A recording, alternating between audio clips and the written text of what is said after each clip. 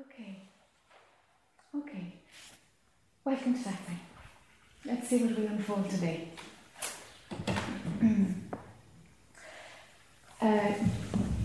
Just to let you know that there's wires running beneath this carpet, so just to watch your step when you're coming up. It's a little bit of an obstacle course.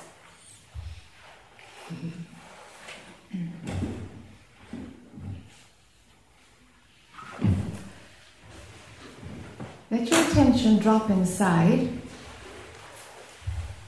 and see if you can connect with the feeling or the sense of intimacy.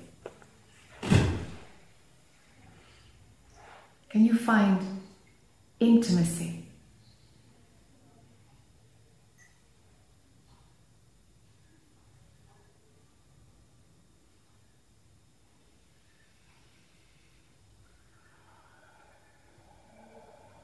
Intimacy has nothing to do with another person. That's our mind that imagines that it must come from the outside. That's what the mind does. It tells you that everything must come from the outside. But intimacy is an internal gig.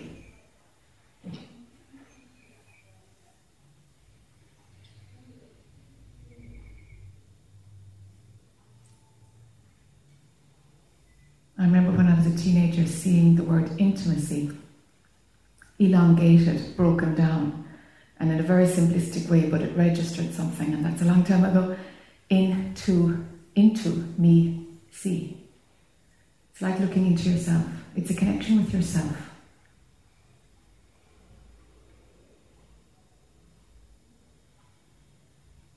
So intimacy within, if you can access it, it's kind of got a delicious wholeness about it. If you're already running the story that it has to come from outside of you, then you'll feel, I don't have it, I don't know it, I don't want it. But we know it. We innately know it. But if you're running the story, I can't find it, it's not there, I've never had it, I want it. There's an absence of it. Then your mind is saying, the outside can make me feel complete.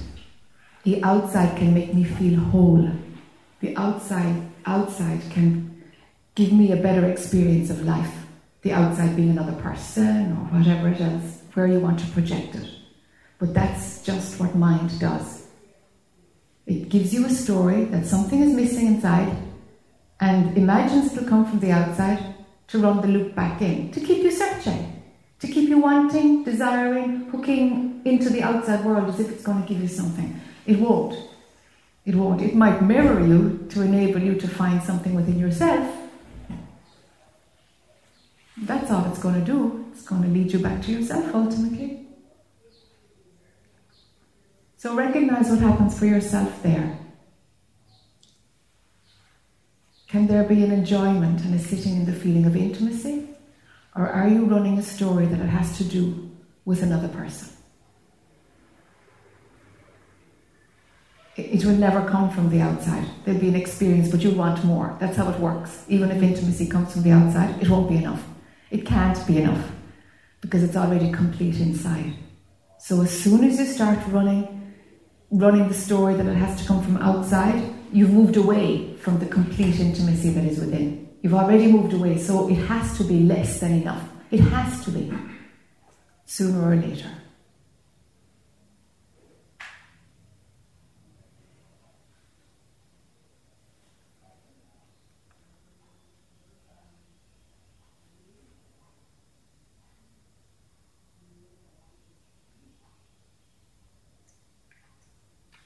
So that's just a little note on intimacy. Let's see where today takes us.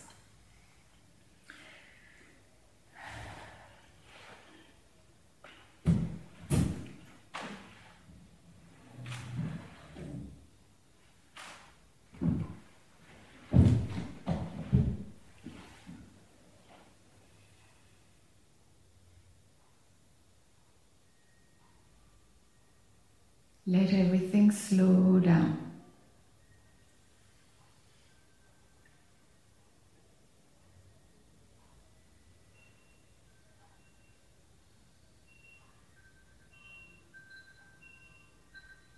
And if you're saying, I can't, that's just the mind. Let it reduce in volume. Don't believe it right now. Don't believe it. Just let everything slow down inside.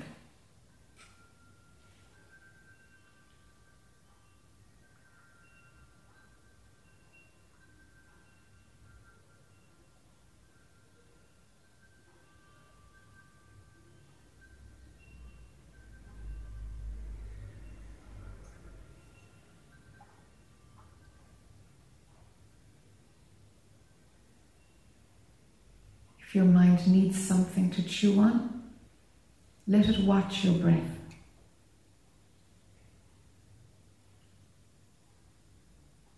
See if your mind can watch your breath without having a commentary on it.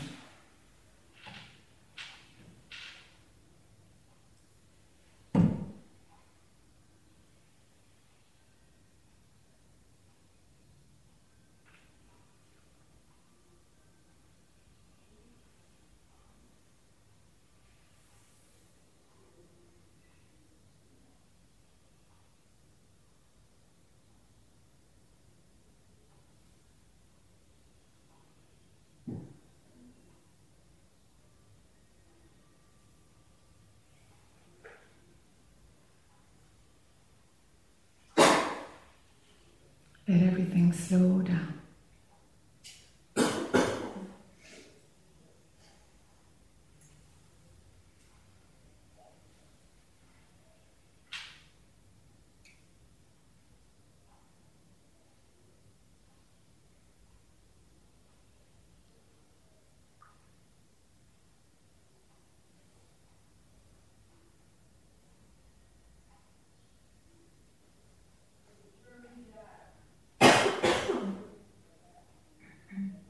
So if nothing were to happen at all for the next few hours, would it be all right?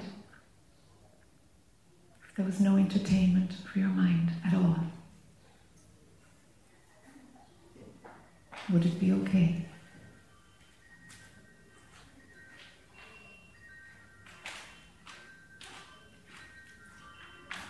Is it okay for you to do nothing, think nothing, learn nothing, just to have nothing at all happening?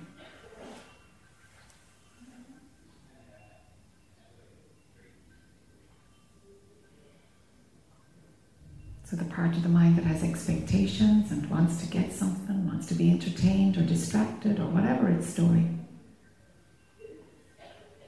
If we were to give it nothing at all,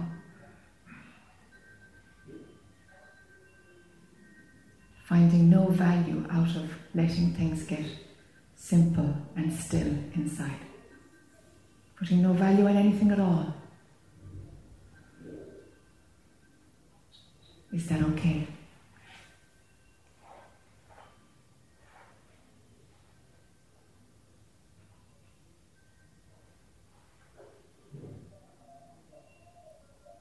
Just simple, slow, gentle stillness.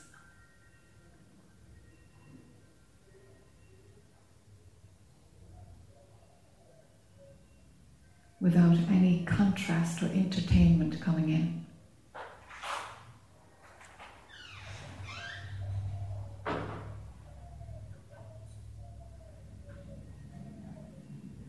Is it okay to have no story entertaining you, distracting you, offering contrast and experiences?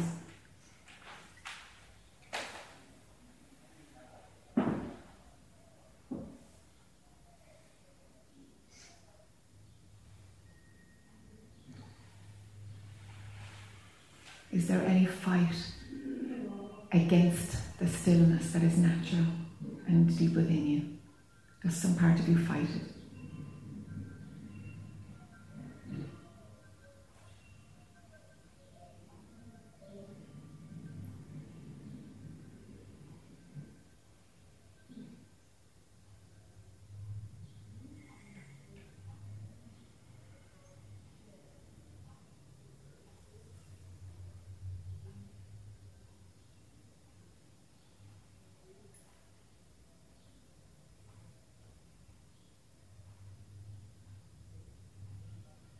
Let everything slow right down.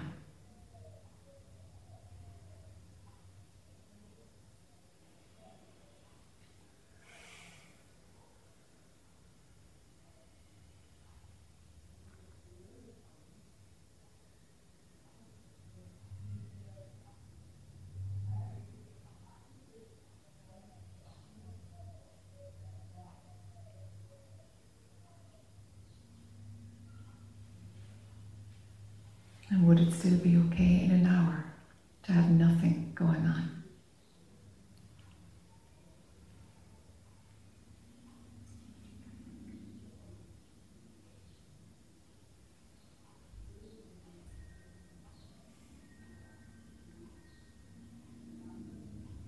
It is only your mind that imagines that something is happening. And really, it just imagines it. That's what it's wired to do.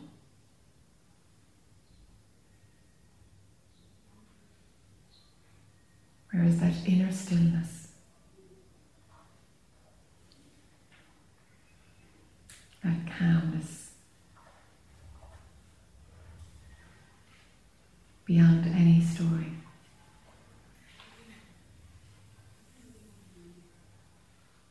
You as pure consciousness knows that.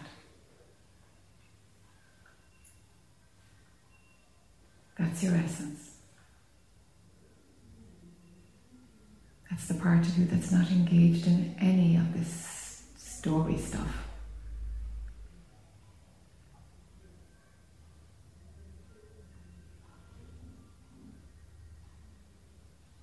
That's the part of you that manifests as divine love, divine wisdom.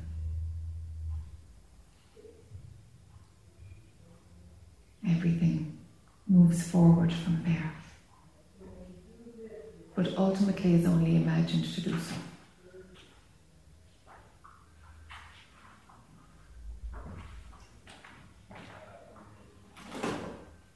The mind takes over.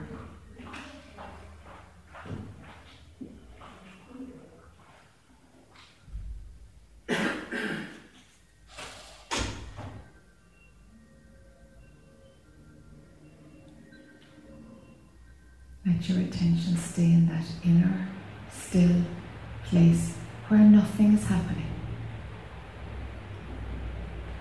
Mind is going to fight it. Don't get involved in the fight.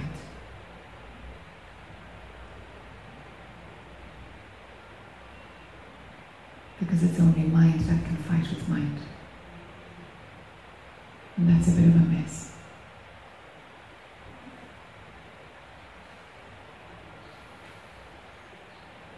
If it's only a moment of inner stillness, or if it's an infinite vastness,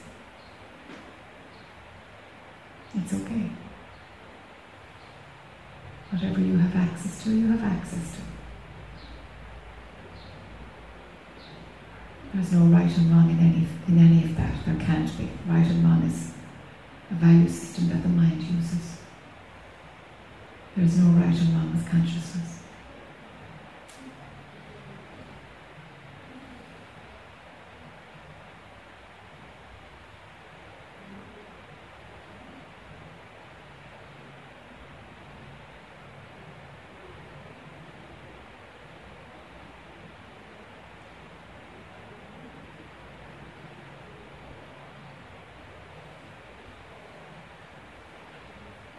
So watch as we change the format and open the questionnaire's chair. Watch to see how much of your attention zooms right in on story and leaves the stillness. Or is it possible to have that stillness inside you, but to see that the outside world is, is just, like crickets outside the window just making noise. It's just movement and noise, and story, but doesn't pull you. Can it just be seen, no matter what happens today? Can it just be seen, but that your attention actually stays inside?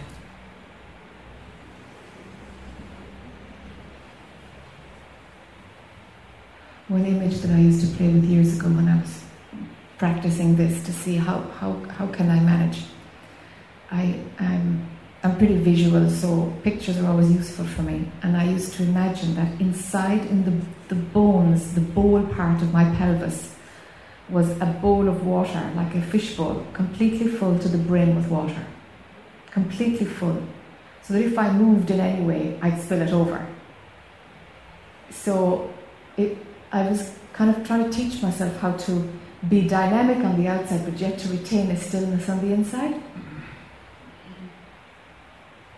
So something had to stay. I had to mind this thing inside. And maybe it's like being pregnant. I've never been pregnant, I don't know. But so I'm like a guy in that regard. I can imagine it. And it's like, you've got this secret, this early pregnancy, and there's something natural that you're trying to protect. It's very natural, but you've got something inside, but yet you need to continue normally in the world. It's a little bit like that, I think. And so the bowl of water worked for me. It's like there's this stillness that is required inside. So in some way, it allowed my attention to stay inside while managing the external world. And what it did was it stopped me from investing in the outside world, because I was invested in keeping this bowl of water from spilling over. You see? So that's where my interest was, really. And so it taught me how to almost divide my attention. And in the division of the attention, what was happening was that identification wasn't going out with the story. Identification wasn't with the role of Jack, who was doing or talking or whatever she was at. So that the functioning of the Jack character could happen, but that my investment was actually in what was going on inside, which was a bowl of water, because I could not access the stillness. I had to go into meditation, or it would just open, but I couldn't access it at will for a long time. But I could access the bowl of water.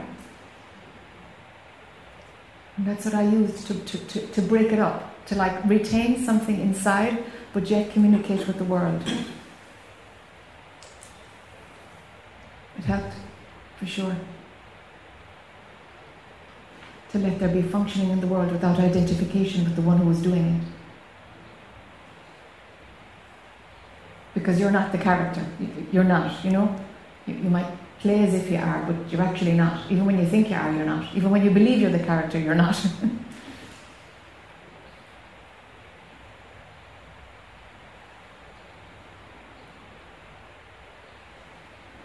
Pure consciousness just acts out a little bit, But it doesn't lose anything, nor does it gain anything by whatever you're doing in your life. Nothing changes on an absolute level. Nothing is impacted by how you live your life. So really, nothing matters. Actually, nothing matters at all. Whereas if you go into the story of you, everything matters. So from there, of course, everything matters. But can you hold the inner vision also, knowing that ultimately nothing matters? If you can do that, then the consequences of what happens phenomenally, you can roll with them a lot easier. You can just roll with them because it's not earth-shattering. Because you don't have that much of an investment in it. You do your best and, things go this way or that way.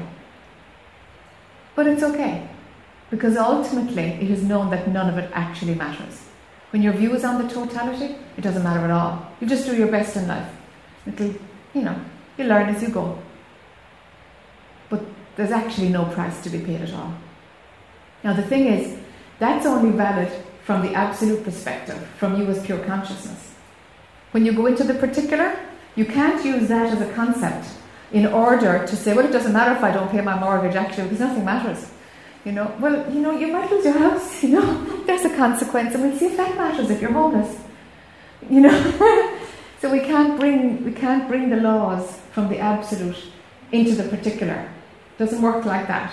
But we have the capacity to know that we are God, that we are the absolute, that you're pure consciousness, you're beyond all of it, whatever language you want to use. if you know what your real identity is, then it's kind of proportionate. How to manage in the world is a lot easier. Because you don't take things overly seriously, because you know they're not life or death.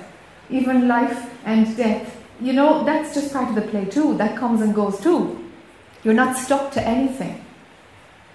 So the impact of being homeless would be much less if you could clearly keep the view of the absolute and the particular. Whatever happens, the pain, the suffering stops. The suffering is minimal if it's there at all, when your investment is in what you really are, when you're at home.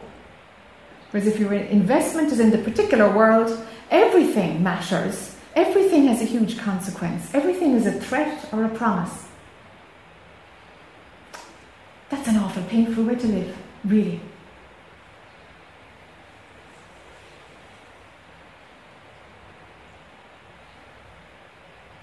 So it requires a bit of authenticity, really, to let your attention be on that inner stillness, and from there you get to see what needs to be done in your life in order to manage.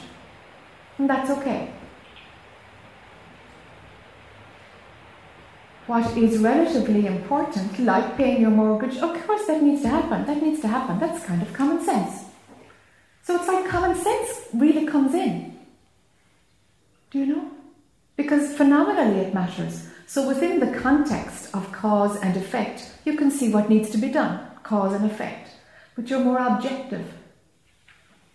Because the wider view is available to you. So you can clearly see what needs to happen. If you don't have the wider view, you're distorted, because we're not wired really to work efficiently, completely invested in ourselves. Kind of goes belly up a bit because it's unnatural. You see? So from that way, life does get a bit smoother, sure, when you're focused on the inside. But you can't use spiritual concepts. Okay, I've seen the truth. Everything should be tickety-boo now. Not at all. Not at all. How you react to it will change. How you respond to it, because you won't be attached to cause and effect so much. But of course those laws still happen. And a lot of people fool themselves, they bring a spiritual concept into the particular in order to make my life better, to approach my life in another way. And it doesn't work. It doesn't work at all. There are different laws that are valid at different levels. But the more your attention is at home, the more you can see the bigger picture. So it's easier to play the game.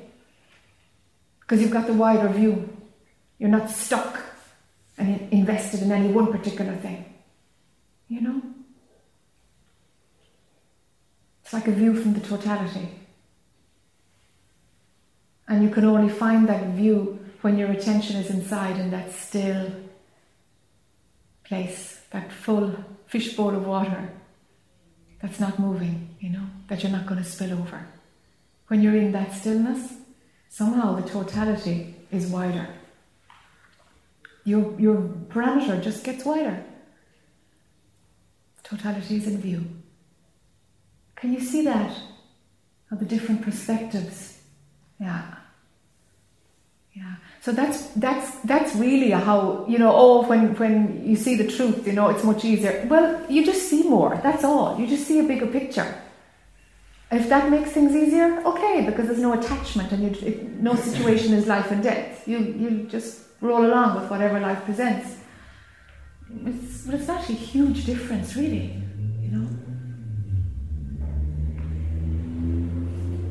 It's just a shift in your perspective. Just a shift.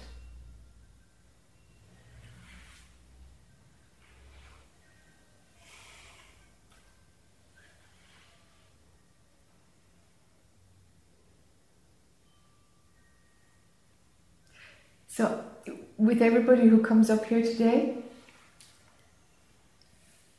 whatever question is going to be asked, it will be because someone is stuck in the particular. And all I can do is pull you back to the totality, to see, look what created this focus painful focus on a particular, and to pull you back to the totality, you get to see, oh, that's what the personality is doing, that's what's going on, that's the wider view. So really the work is about introducing the totality so that you can see the mess you got yourself into by being contracted, by having an all about me identification going on. With that approach going on in life, of course it's going to lead to trouble. Of course it will. Because that's what makes you want more, you know.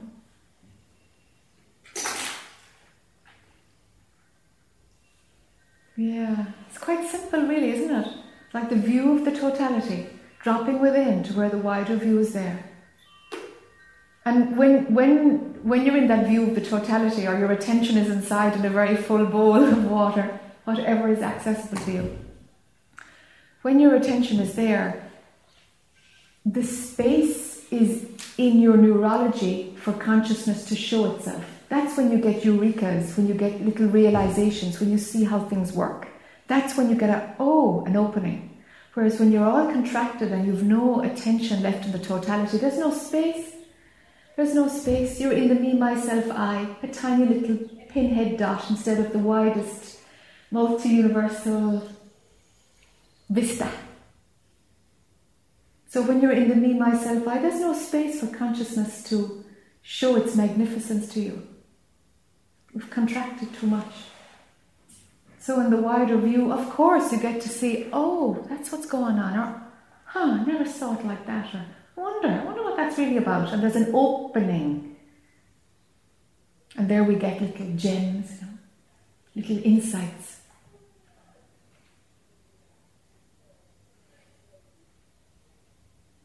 So it boils down to, where is your attention, really? Is it in the all about me? Am I caught in my story? Am I believing the mind? Or can I see that mind is a liar, a useful tool, but of course it's ultimately a liar, because from the bigger perspective, everything that your mind says is not true. Absolutely everything, from the ultimate perspective.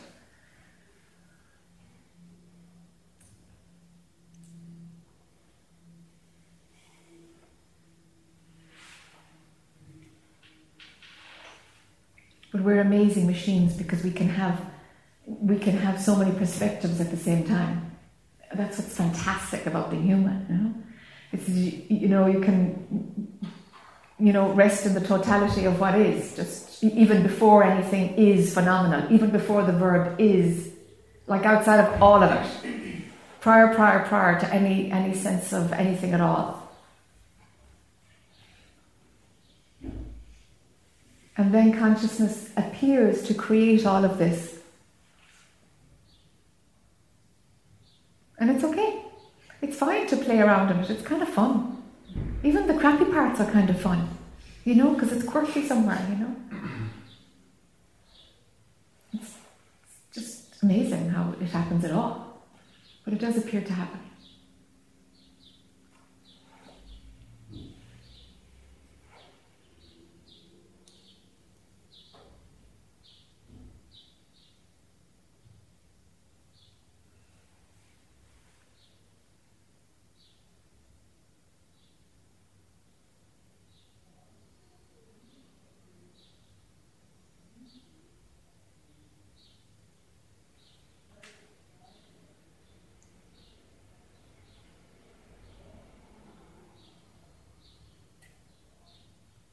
So from the perspective of the Absolute, or that still bowl of water, that inner stillness, really nothing matters. And also from there, nothing at all is happening. Absolutely nothing is happening. You've got to engage another perspective in order to imagine that something is happening.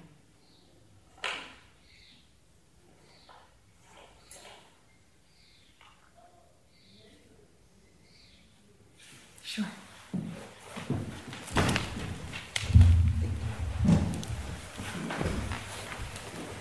Good morning, everybody.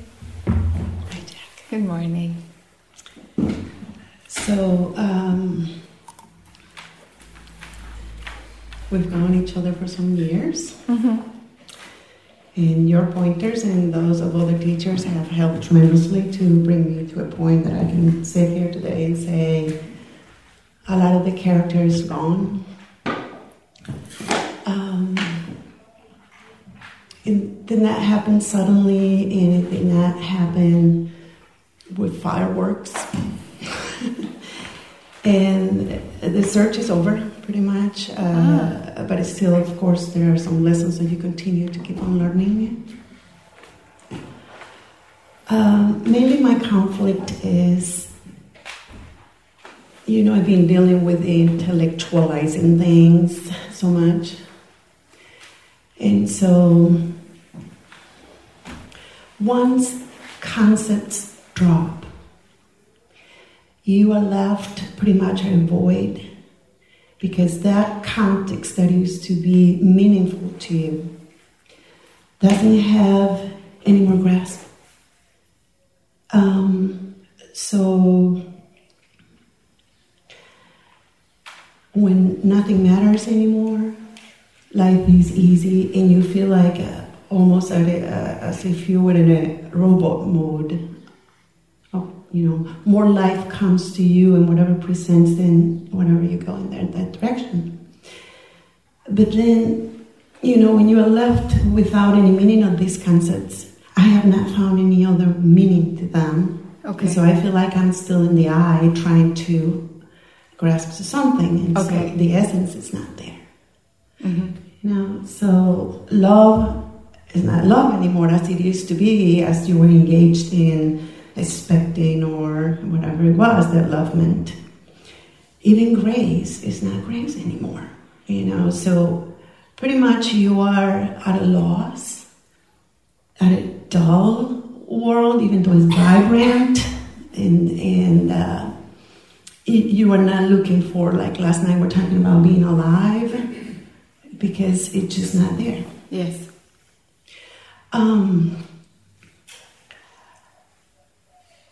My feelings have also changed so much that I feel like I'm a cold person anymore.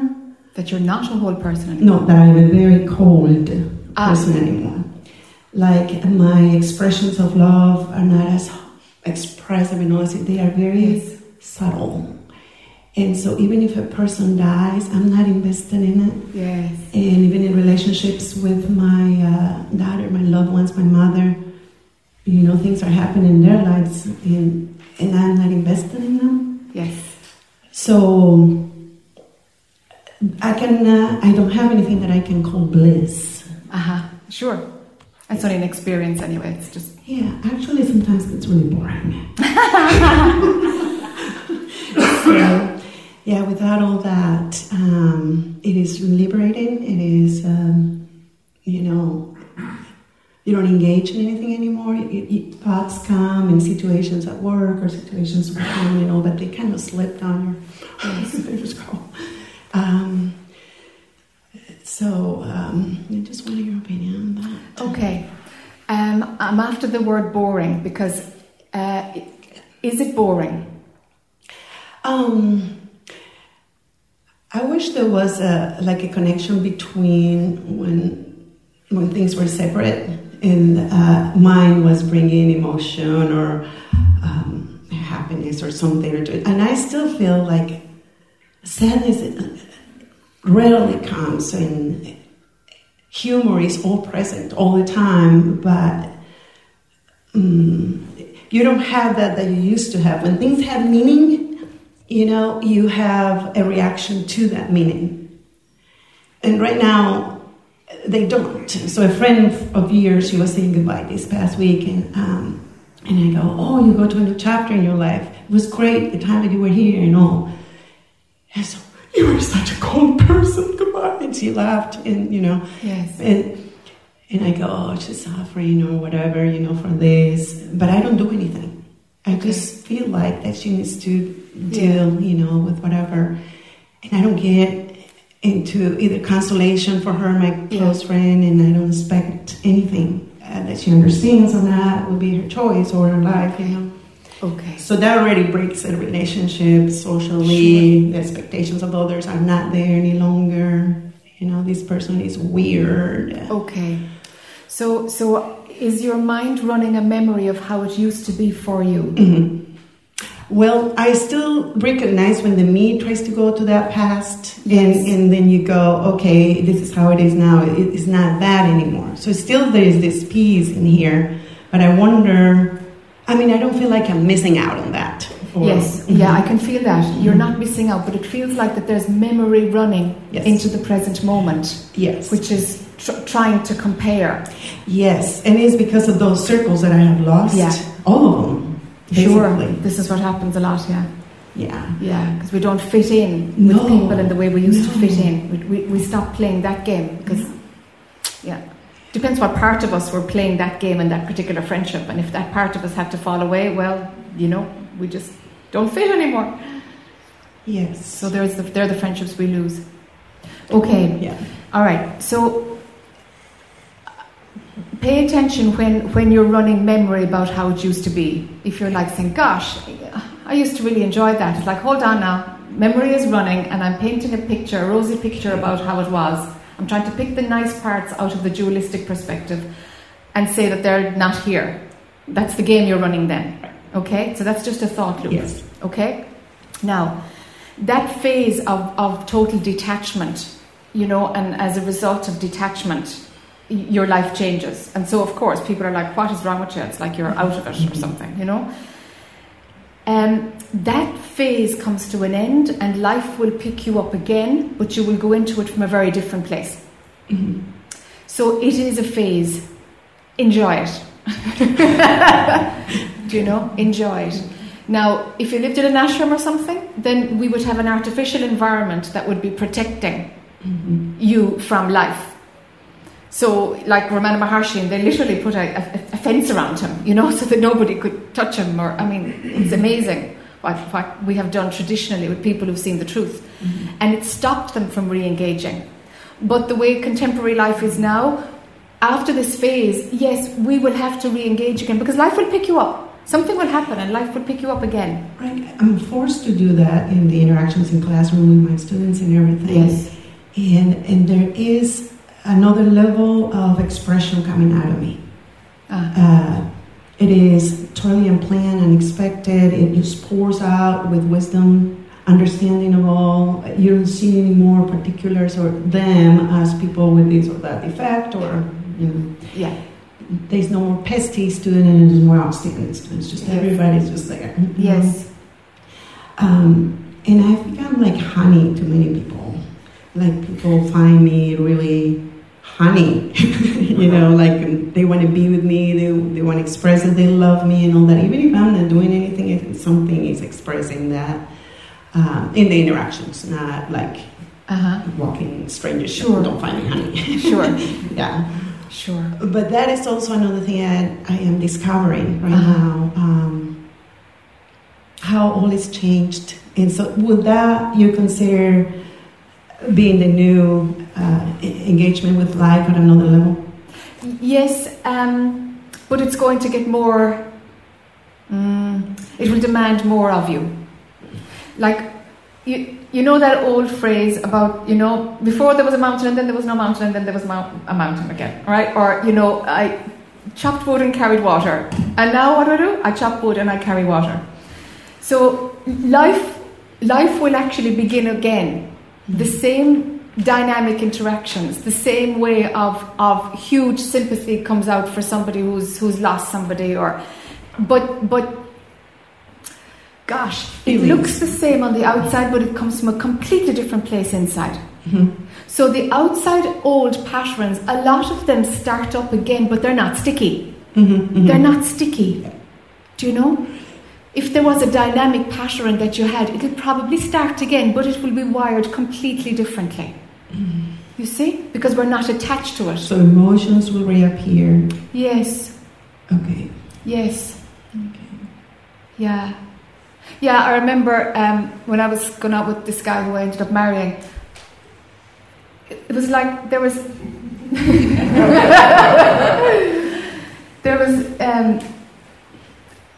Oh yeah, he had busted his ankle, and I was driving him to somebody to help get some natural manipulation for his ankle, and he couldn't drive, he couldn't fix himself, couldn't do anything with it.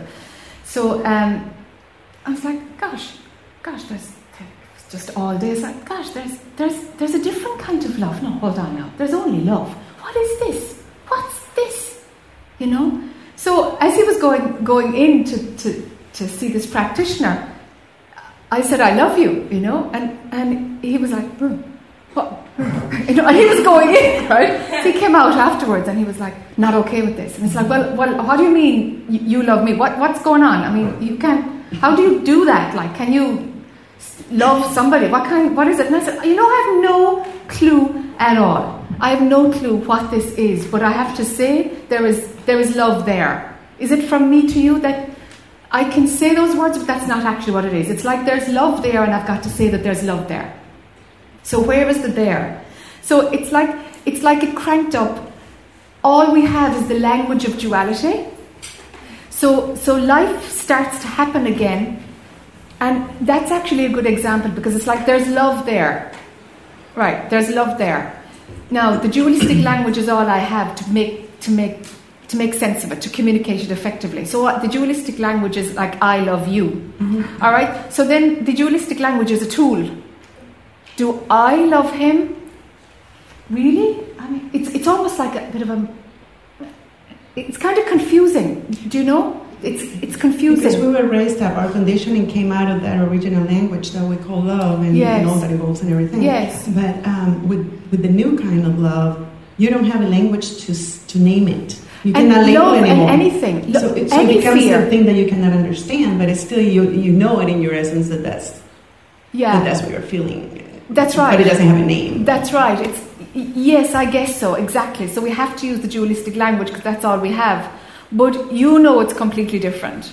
You know yourself because you're kind of putting together language on top of something in order to be able to communicate. So you kind of have to glue it together again. And life will make this happen. Okay. Do you know? Mm-hmm. That you'd be like, gosh, yeah, of course there is sadness that this person lost somebody. That's the normal human thing, mm-hmm. is to comfort them for their pain. And it will come that you'll have some capacity to comfort them in their pain. Mm-hmm. But it doesn't come from empathy, you taking it on, you paralleling or an old experience that you had that gives you some way to really understand what's going on for them. It doesn't come from any of those paradigms. But there is also not much understanding that you need anymore as that progresses. It's like it's settled. It's much softer. The whole thing is much easier. It's much more fluid. So as life goes on, you'll find that you just have to borrow language to be able to communicate it. Do you know? Yeah. But it comes from a completely different place. Completely different. And the phase of detachment, it does end. It does end for those of us who live out in the world. It doesn't feel like being detached anymore. Life gets more active and we re-enter it in a different way. Okay. So I'd put money on it, that life will become more active again. Mm-hmm. There will be more things that you end up doing. Do you know? Mm-hmm. You know, because life gets simpler because we just can't chit chat and you just. And it's like the disappearance of the contracted energy anymore. Yes. You just get that other energy, whatever moves everything. Yes. Yes. The contraction goes. Yeah. That's it.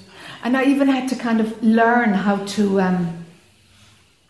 Operate again in that world. It's like what do I say? Because it's dual. And you're not there anymore. That's it. You're not there anymore. So I had to kind of crank up something. I remember being in situations of like, what do I say here? You know, what do people say when they're out socially? And try and literally forgetting things and objects you never used to forget anymore. You know, even though you thought at a point that you were I'm so aware and remembering everything, then it's like.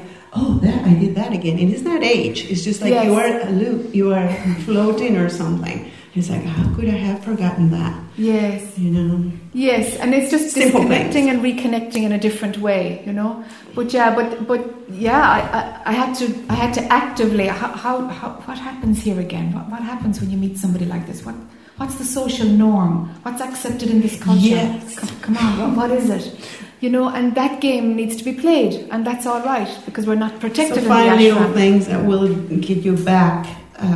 They will come to looking like you're operating normally. And it's more like they'll come. It doesn't matter about not searching. That's the natural pull, is to go back into life. Okay. You know, it's to chop wood and carry water, to do the very same as you did before, but you'll come from it from a very different place. Okay. So it doesn't matter what it looks like. There will be a natural pull to engage again because you'll come from a different place.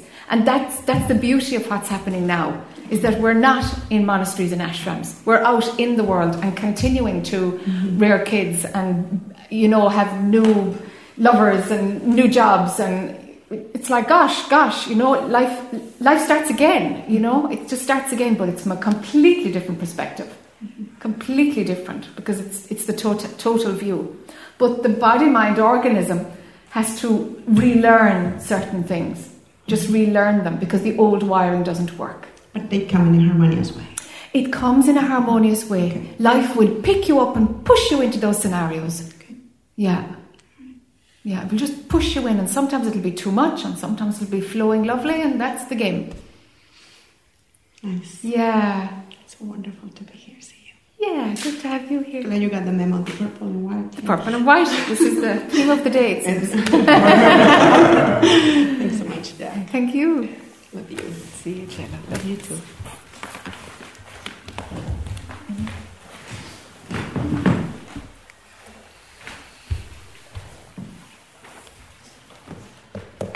Welcome back. Thank you. The last time you were here, it was very clear. You advised me to work on loving myself unconditionally. And I started doing what I believe was the best I could do to get there, and meditating, and I went back to my work, and all of a sudden I just felt no desire to talk to people. I kind of started feeling like that. It felt good to be alone, and so I have two questions. One is I started feeling like I'm not in the right place at work, and that I started getting different ideas about I could be doing this, and I started feeling so these characters that I feel like, oh, I could do this, it would be very exciting. So that's one part of it, that I have so many ideas, but I don't know which one is the one that I should focus on, and everything is related to creating something, whether writing or just mostly writing and art. I'm also married for 2 years, and I gained a husband, 3 teenagers, and I have 2 little girls of my own. So there is a demand of that character to be functioning all the time. And for the most part, I'm doing the best I can. I forget I'm imperfect, and the part that is pulling me and is hurting me is that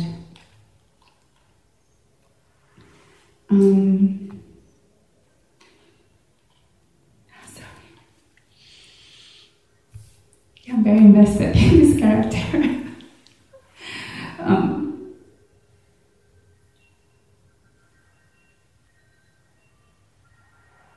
I'm trying very hard again to be everything to everybody, and I often disappoint my husband, and he will question me, why would I do this, why would I do that, and my mind will go behind, and I'm like, I don't know, because I thought that was okay, or I know I can see that I have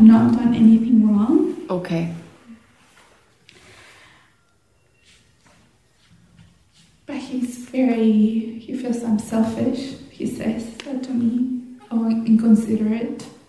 And I feel I have no control over that, and he's upset, and we're having a hard time. And I guess this character is thinking, what am I gonna do? Yeah. And I can go to that place where I'm like, it's gonna be okay.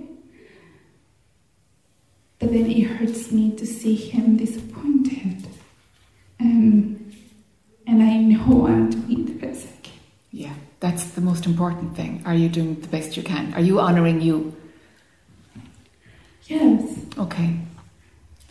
Yes. Okay. So when this judgment comes from him, do you soak it? What do you do with it? Because it's a piece of energy too, you know? Do you take it in? I try not to. Okay. And I listen to him and then I say, well, you know, and I have said, he will say, well, you probably don't care, or Okay. I'm like, I do care, you know. Okay. But it seems relentless until Yes. I get upset. Okay. Until I buy into it, I guess. Okay. Okay. Yeah. When we soak up negative judgments that are erroneous, if a judgment is something you can use to work on, fantastic. It's great. It's like, whoa, somebody helps you to see something. But if a judgment is, you know, and you think, no, that's not accurate. So then the other person is projecting something. It's something about them that they're sending on you. Sending your way. If you absorb that, it will break down an essential part of yourself that you need to stay whole. Absorbing that would be not a good thing. If it means that you've got to go like, you know what, babe, that's about you. It might come to that, and so my hand is automatically going up. It's like, whoop, I am so not letting that in. Do you know? Okay. It's really important that you stay strong yourself. And, you know, you've done enough work to know that, am I being inconsiderate? You're checking it out. Okay, Yeah. That's fantastic. Use everything you can to try and make yourself grow. Yeah. And so if you know it's like, no, you're off the mark here, send it back. Energetically, send that out of yourself. That energy has to go back.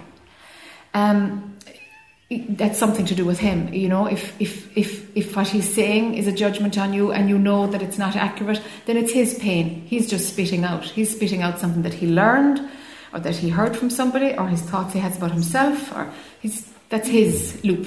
He's running something. Be sure you don't absorb it. Okay.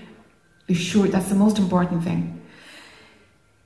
It would be interesting to see what he would do. I'd love to chat to you like in a few months and see what happens when you like, no, you're off the mark there, you know? If you send it back, what happens? I'd love to know what he does with it. What happens there? Does it give him an opportunity to actually recognize something in himself? Or does he get really angry? Or what does he do with it? Does it help him, or does it implode?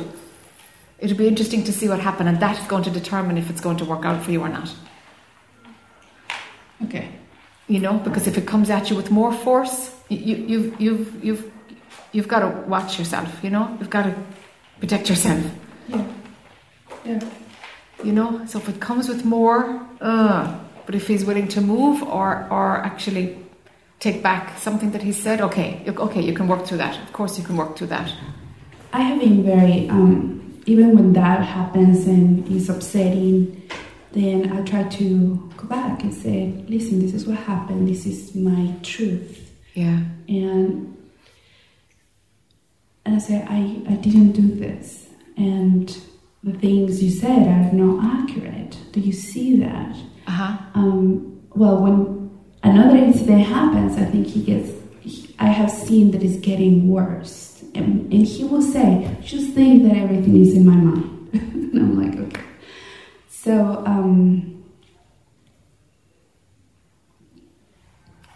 I think I already know.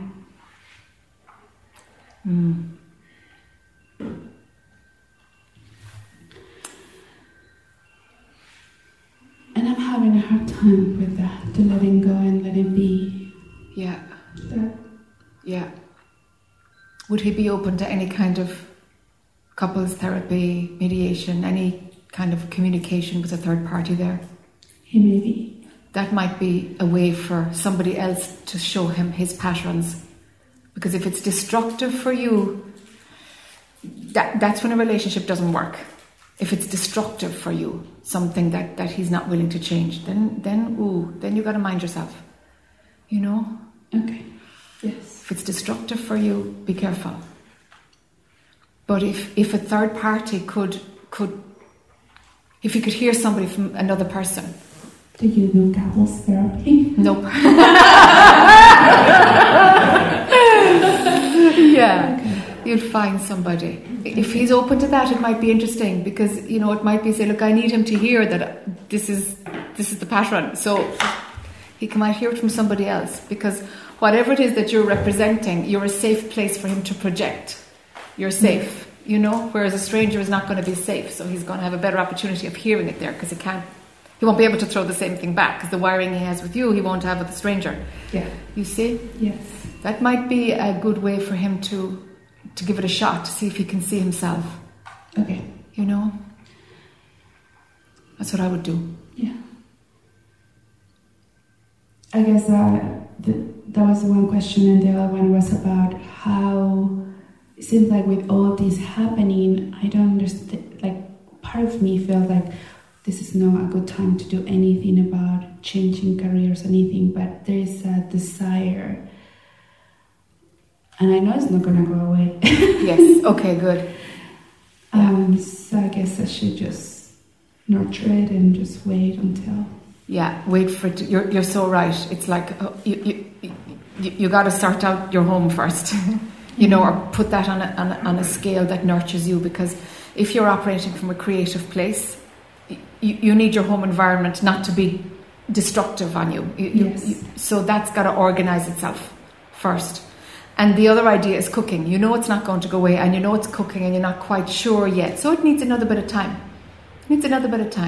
That's okay. But the domestic situation, that's on the front burner. Yes. Your changing career is on the back. It's cooking. It's a slow cooker. That's okay. Thank you. Yeah. Yeah, you're very welcome.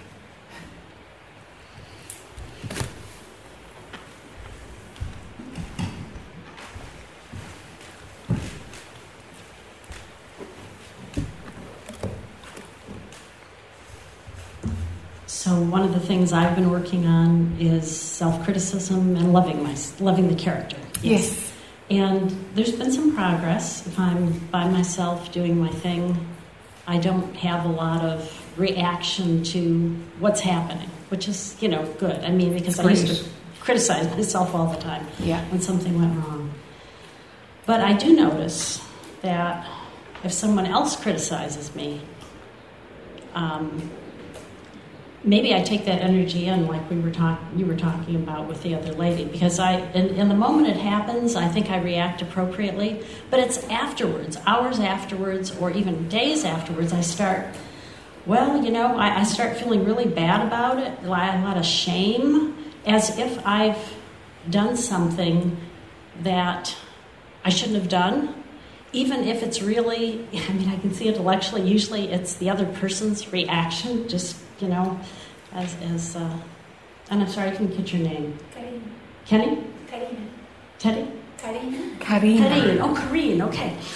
Yes, she spoke very well about that. I felt like, okay, I can articulate this a little better now.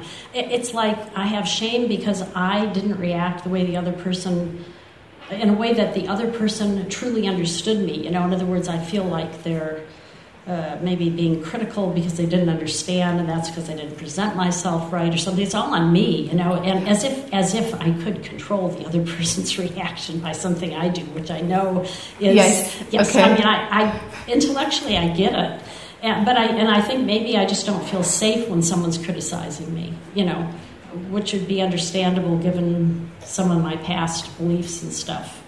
I always felt like, okay, so mom would abandon me if I didn't be the child she wanted me to be, kind of thing. So that's kind of, I think, maybe a natural outgrowth. But I mean, I spent 2 days earlier in the week going through this, and I'm thinking, this is really excessive. I mean, why am I still there? Especially when I do better. I mean, I've done so much better just being by myself.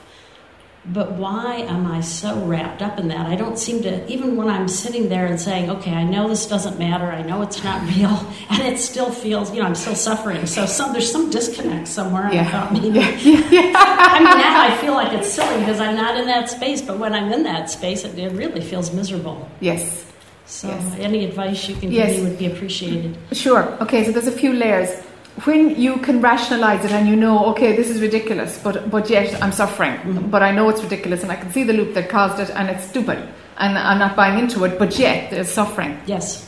What happens when that's happening is that your energy field has taken a puncture. Okay. You've soaked something. You've been a punch bag for a piece of energy. Or somebody has said something that's reminded you of an old punch bag that you had. An old war wound, and they scratch the scab off again, and whoa, it's fresh again. So our energy body has its own wisdom and its own way of showing us, hey, this isn't healed. I'm storing it for the mind until the mind is willing to throw it up. Or you can call it the subconscious or whatever, but I feel it energetically because it's usually a kick in your stomach. It feels like, it's physical. It's in the body, no? Yes. So, and that's, it's literally energetic. It's at a chakra level. It's energetic. We soak something, okay? So your mind knows there's no loop, but the energy body is still running a loop. Yes, that's a good description. You see? It's still running some loop. Now, so what's the loop? So what we're after is the first thing that needs to shift is let it be okay for people to misunderstand you. Okay. Give people permission to misunderstand you, to pick you up wrong, to misinterpret what you said, to make erroneous assumptions about you, to just somehow not ask for clarity when they clearly could have asked for clarity and there would have been no issue. Mm-hmm. Give space for people to do all those things, to misinterpret you and therefore misunderstand you. Something in you hates being misunderstood. Yes. Because it's like, it's just confusion that completely could have been avoided. Yes, and it feels, like I said, it feels unsafe, and I feel shame. Yeah. That's the old energetic pattern.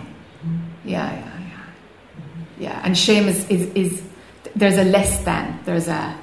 It's in separation, no? Where there's no equality again. Mm-hmm. Yeah. So it's gone back into some place where your way of operating when that happened was in separation. Okay. You know? So I just want to state it back to you to make sure I'm on the right track. So basically, I need to come to a place where it's okay for people to misinterpret me, and I need to probably reflect on that so I can come to that place, I guess. I mean, that's the only thing I can think to do with that. Is that kind of what you had in mind? Yeah, and to be amused is like, whoa, they completely misunderstood me. God, that's interesting how that can happen. Even as you say that, it feels unsafe. There you go.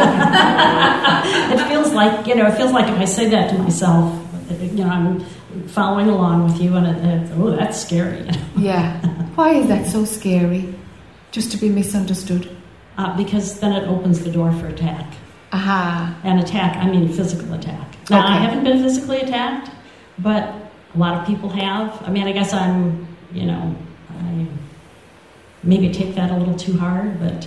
yeah, you're running a cause and effect there that doesn't fit. Well, yeah, I mean, obviously if somebody is critical of you, that doesn't mean they're going to physically attack you, but I guess I work in a realm where I see how these things snowball, so I can understand that that's how it starts, so to speak. Yes. Even though I don't experience that personally. Yes.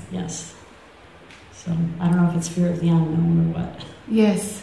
There's an unsafety someplace, some memory of being unsafe. Yeah, that's still there. It may have just been some things that I read as a kid. I read about the Holocaust and some of the medical experiments that weren't, you go to the Holocaust Museum, they don't even list them all. So I know I read some pretty horrific stuff. Yeah. Things like that. Yeah. Can it be safe to be vulnerable? Can you see the beautiful side of vulnerability? Well, I think if you're not vulnerable, you aren't open to the best that life has to offer, like love. I mean, that part I see. Okay. And so that's... on the other hand, as I'm speaking of that, I also recognize that then, of course, that opens you to hurt. And while I feel okay for the most part, I feel okay on the emotional part of it, somehow that seems to, in my mind, lead to the physical part of it, which is the scary part for me. Yeah. Yeah, that your body can be in danger. Yes, and somehow it's not just that the body's in danger, because the body can be in danger from disease or an accident. That doesn't feel scary. It feels scary when other people are the agent on purpose. That feels scary. Gosh. Yeah. And I don't know why that is, because I haven't had any personal experience other than, of course, knowing that what happens in the world. But you've picked up something. And, we can say it's past life, it's from another dimension, but really what it is we just download a piece of energy and, and it gets turned into this experience because it's a piece of energy that's trying to clear, Okay. So how to clear that? Do you know what would work? Because what would work is tapping. Do you know tapping? No. Yeah, emotional freedom technique is one phrase for it, and tapping is the activity. There's a website, I'm pretty sure there's loads of them, but there's one that I came across that was particularly good called tapping.com. And there's a video on the homepage, and they're saying, okay, bring up the memory. So you bring up, okay, I'm gonna get beaten up for this, or whatever it is, run your story. And when you're in that emotional response, there are literally meridian energy lines that you tap. They show you where to tap them. Oh, okay. And what you do is you break the circuit between the story and the emotional response. Okay. That sounds, it sounds like it could be helpful. Yeah, because you're just running something. Your physiology is running something, because it doesn't quite make sense, but you're running something. So this energy is we've got to break the circuit between that emotional response and being misunderstood and I'm in physical danger. Mm-hmm. Yeah. We've got to break the link between the two. So that fear chain that turns into that story, it's got to go. Mm-hmm. So it means breaking the circuit between that thought and the emotional response. That feels right. That feels right. Okay. Yeah.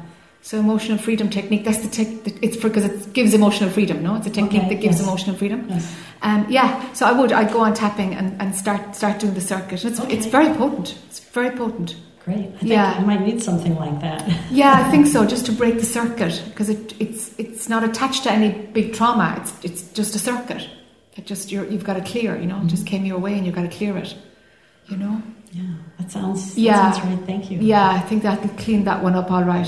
Yeah, Okay. it's a great technique when there's a disproportionate emotional response to some thought. It's fantastic. Yeah, it's just our circuitry. It's the limitation of our neurology, really. As yet. Well, thank you. You're very welcome, Mary. Being misunderstood, it comes up an awful lot. We hate to be misunderstood, and I'm not sure why, but we really don't like it. It's weird. I imagine it's because energetically, it's like we're sending a frequency through language, and we want the frequency to land in the same way, but it lands in a way that we don't recognize, and it's like, huh?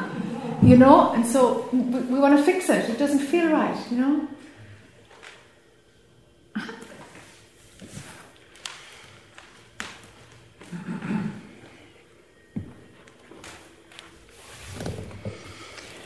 Thank you so much for being back.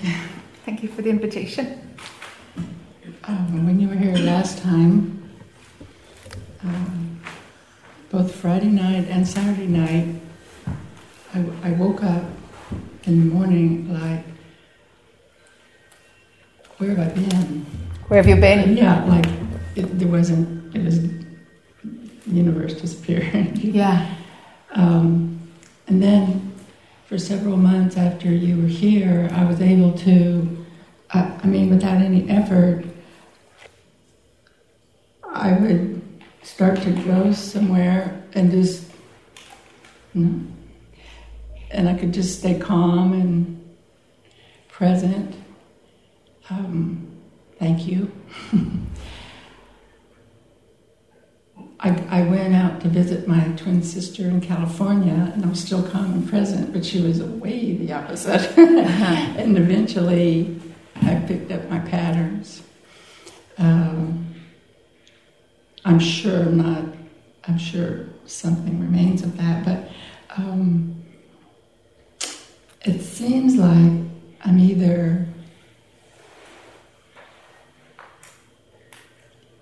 in that piece, or a rather low self-esteem.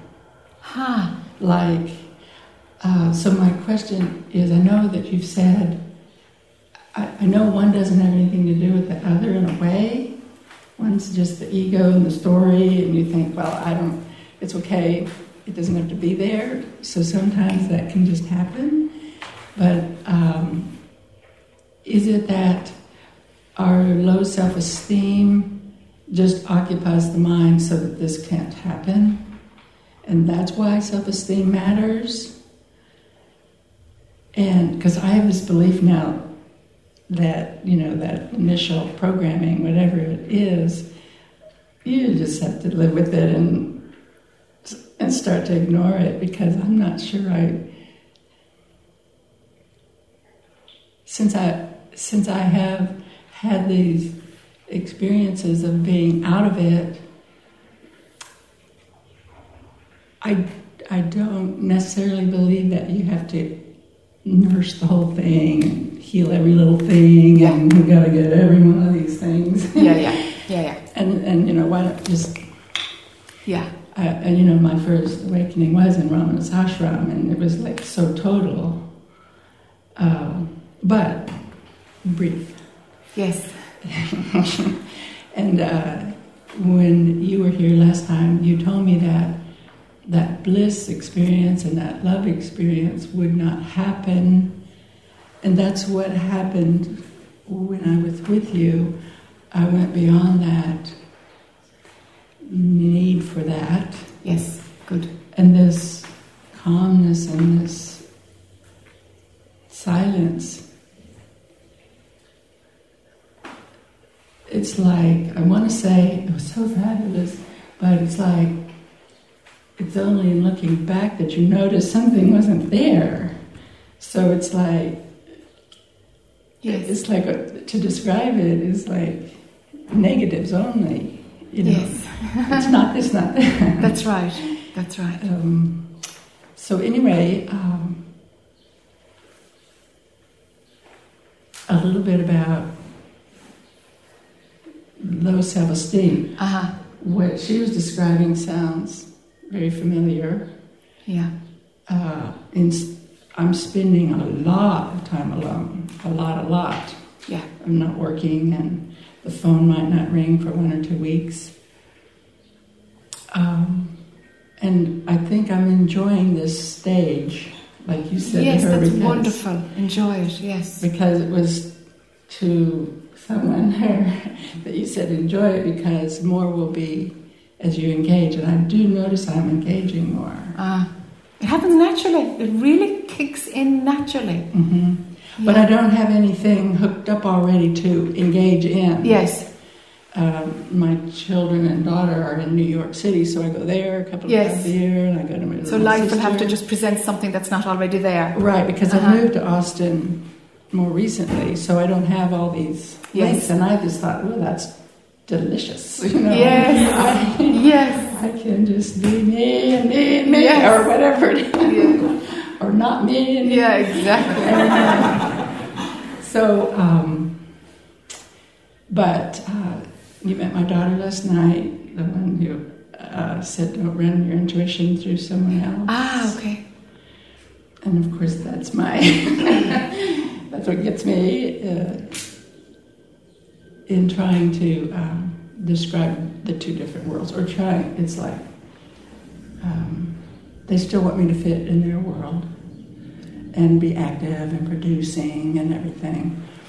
And since you've been here, I've become stronger in not doing that. That's the only difference. I was still not doing anything. but I'm becoming stronger in just, if I'm to do something, it'll come. I'll have a desire to or something, or it'll be given to me. Or life will say, you got to do this. Somebody will say, I need you to help, and you'll be just pulled in. Yes. Sometimes it's like that. It's quite abrupt. Okay. You know?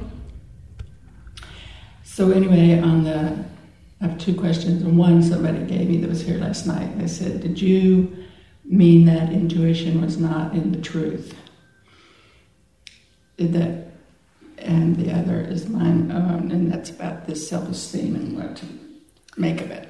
Okay, so the intuition about the truth, I think we were talking to Donald at the time. So intuition is a very useful tool to develop because it is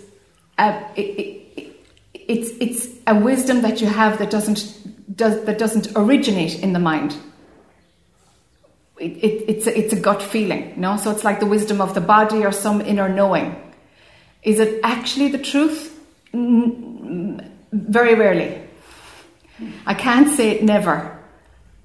But no, it's usually too much in the particular. It's got a better sense of direction because it doesn't have all the garbage that we have with the conditioned mind.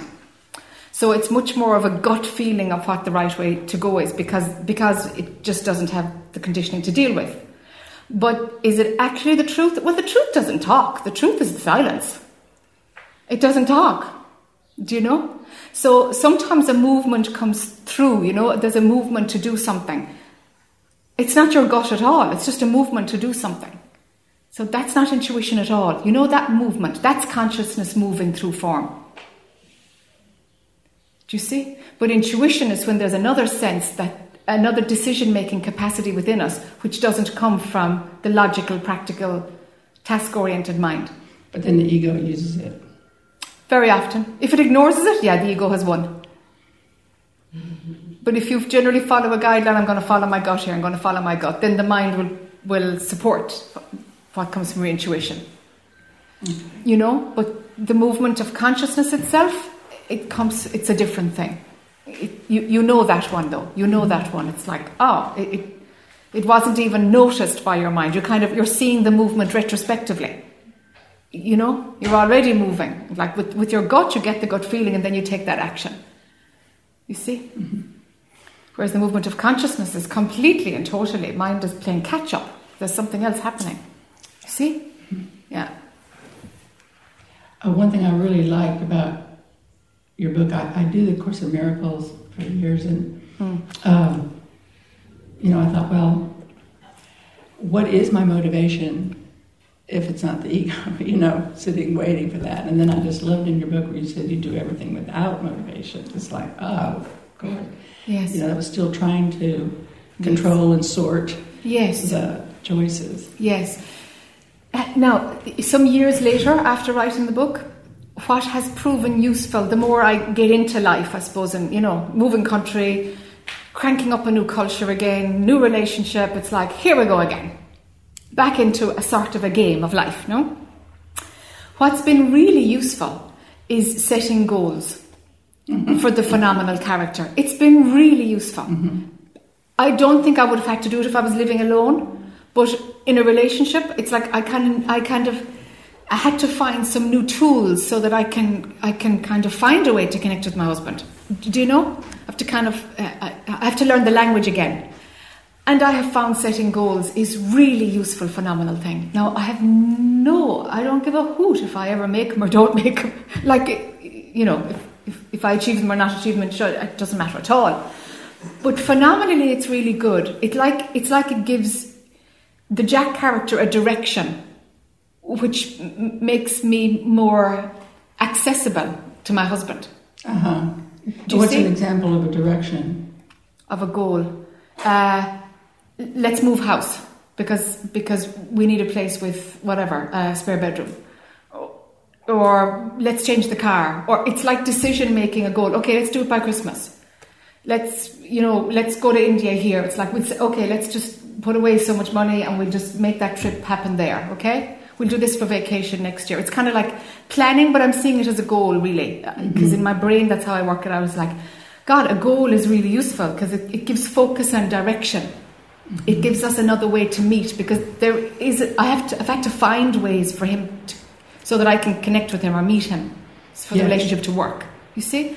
So while I do things without motivation, I have now found that goals are really useful tools.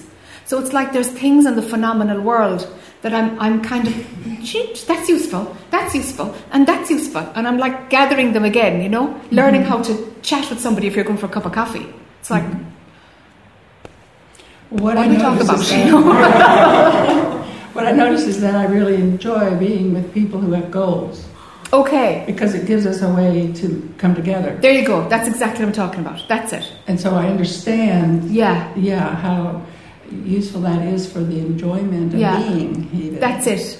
Mm-hmm. So a lot of those things come back. They're very useful. Mm-hmm. But they don't require the old kind of motivation.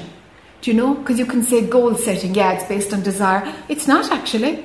It's a practical thing to make functioning happen better. Do you see? Okay, and we're not calling that a desire. Not at all. Okay. It helps better functioning, because if you can still have no desire and no motivation, but the goal is there. So the motivation would be to make the relationship work better, for example. But it's not personally driven. It's like a practical thing in order to make functioning happen better in the world. It's not personal, the motivation. You're not invested in the outcome. It's just common sense. It's just practical.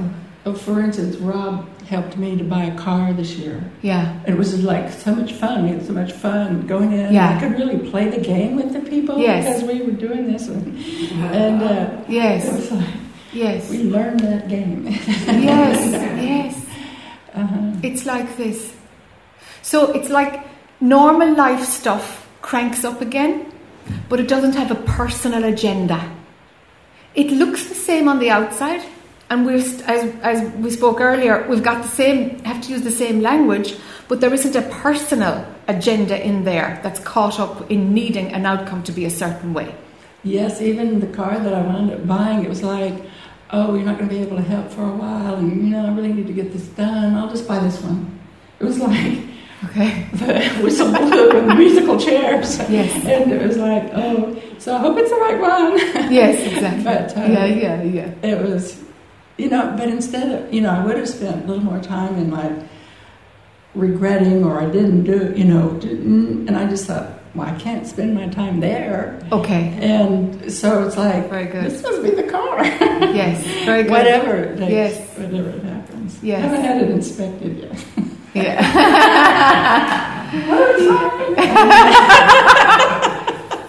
Yes, this is life.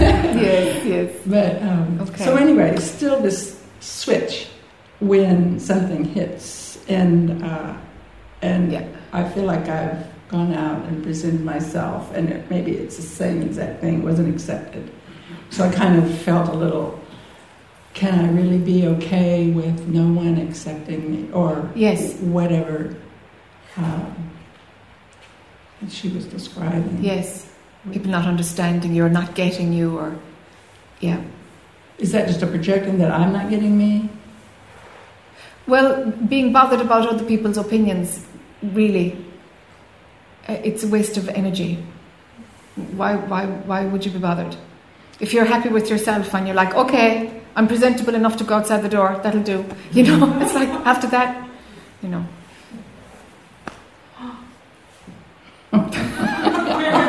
really doesn't matter a hoot. I don't think I'm there, but So let's talk about the self-confidence thing. How much work do you have to do, and do you have to work at all, and do you have to tidy it all up? So when there's a lot of work to do, and basically every thought is self-referenced, you're with somebody and you're double-checking, do they like me, do they not like me, how did that go down, why did they say that? If you're running that commentary all the time, okay, there's no way that there's going to be a crack for the truth to show itself. Yes. All right, that person has to do some work. You've got to get the tools to manage your mind. Yes. Okay, you've got to get some tools. Okay, once you've got a decent toolkit and you're able to see the games and you're honest enough to know what kind of garbage you run, because we all run the same garbage, really. once you've got your toolkit, and there's enough space between the I story, that the gaps between the I stories get longer, you know, and then something comes up and you're running a loop, and then there's a break, and then you get another bit of trauma or some stuff, and you get another break. Okay. So when that's happening, yes, it's quite possible that, you know what, you've done enough. It's like, when you might take on to heal it and see what the pattern is about and dissolve it that way, or the other option is, that's just my mind. It's going to run a loop, it's going to sort itself out, and I am so not going to need it to do anything. It's just my mind. It will always find another loop for another few days, and I don't care. And so if there is something that can see the wisdom of, look, that's mind running its thing, it's going to sort itself out in a few days, fine. I'm not going to be absorbed in it. So if your attention can pull back and allow that to go on, you've done your self-development stuff, you've done it. Well, I'm pretty good at telling myself now, they don't really give a shit. Who's the they? Whoever's judging me. All right, okay. They really are doing this themselves, about themselves. Oh yeah, everybody's absorbed with themselves. So it's like, starting to notice, you know, it's been a long time ago that I started to notice that they're really not spending all their time worrying about me. No. But just like everybody. But you see, but just like everybody who comes up here, we all talk about ourselves. We just want to talk about me. Let's talk about me having no me. We still want to talk about me. It's the human condition, no? We like to talk about ourselves.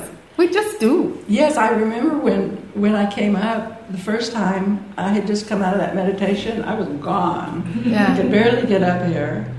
But I had been having a question for 15 years about something that happened with Ramana, and I asked that instead of being present. And I could hear you saying, oh, your energy just totally shifted.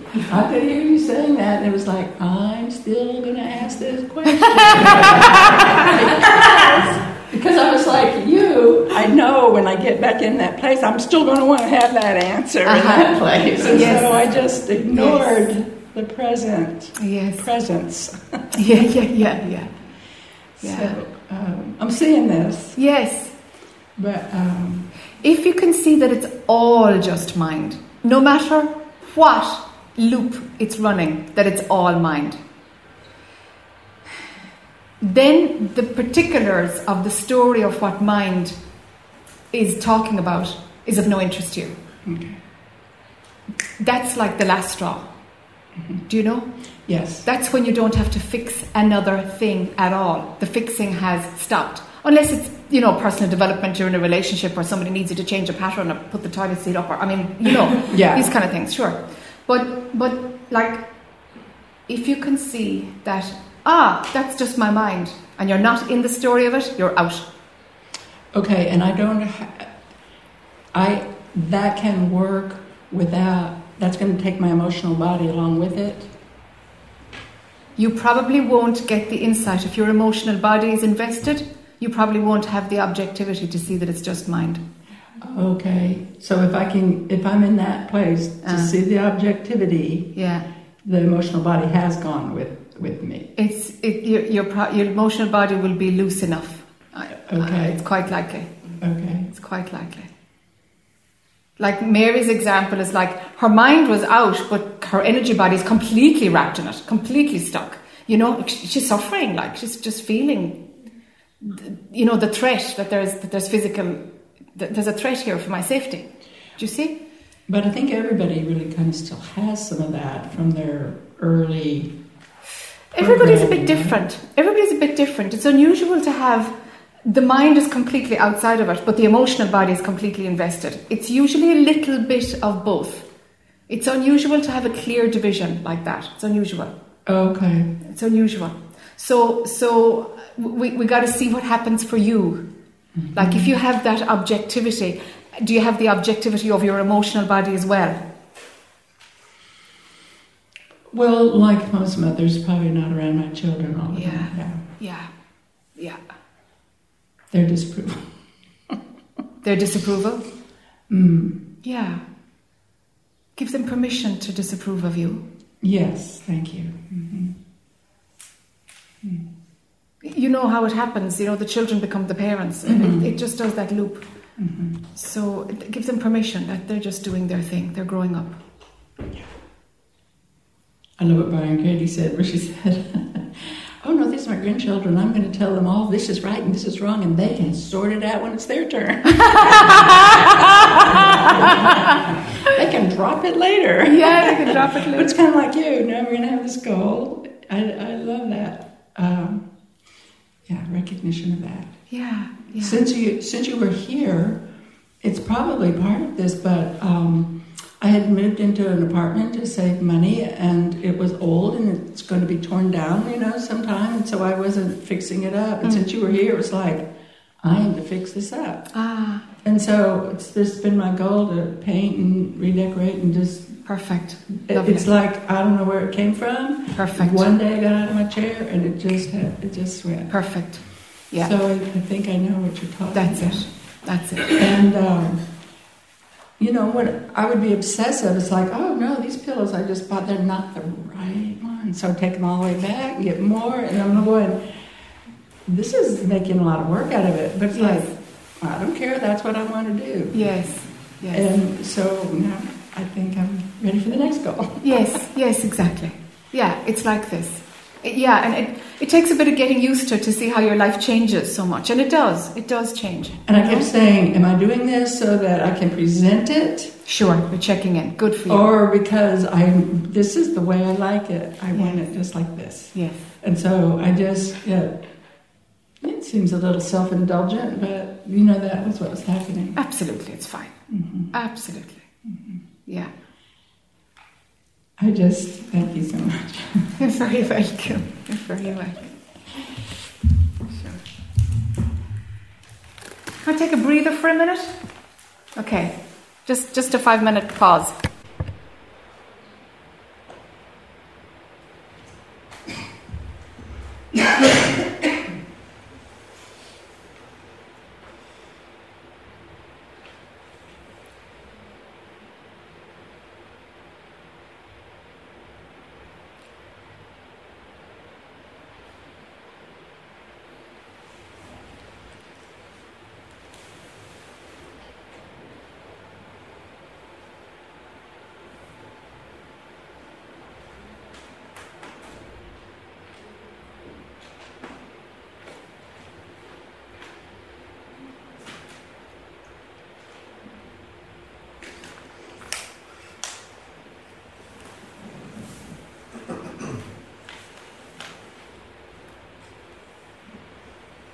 Is it getting easier to drop into that still, soft place? A little bit? Okay, great.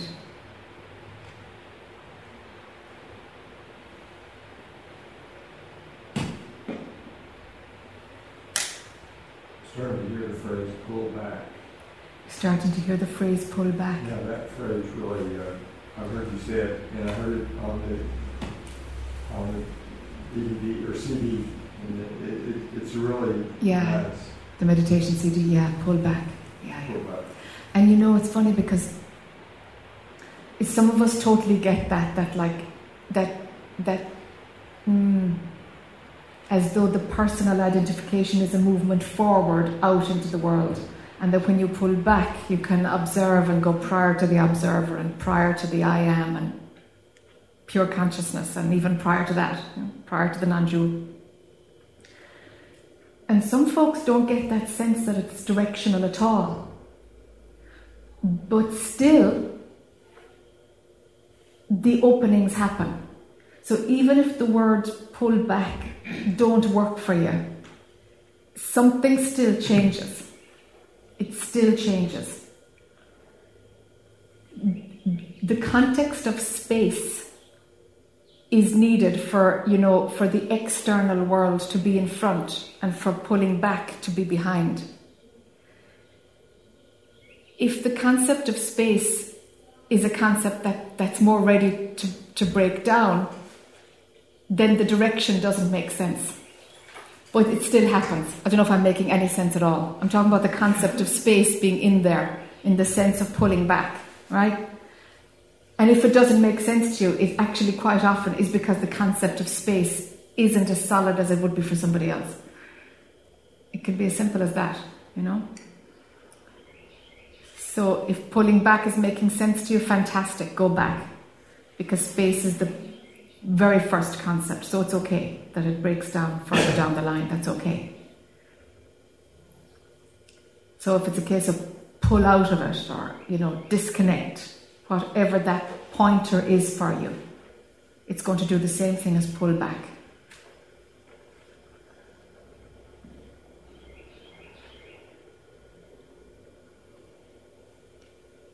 Yeah. And when you pull back, your mind can't go with you. It's like your mind is the front machine, you know? When you pull back, it's like, thump. You're not in story. You're just not in story. Attention isn't on story. And there's other perspectives open to you then.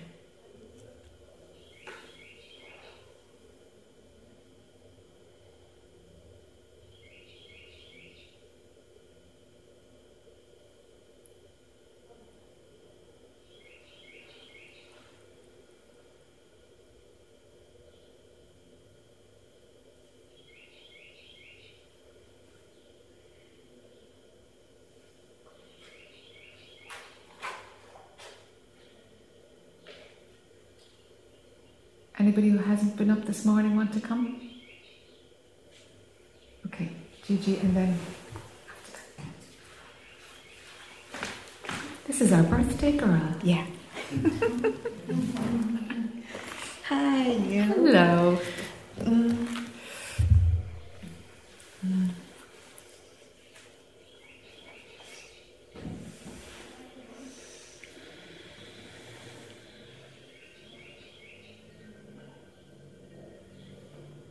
Thank you. Thank you. Yeah.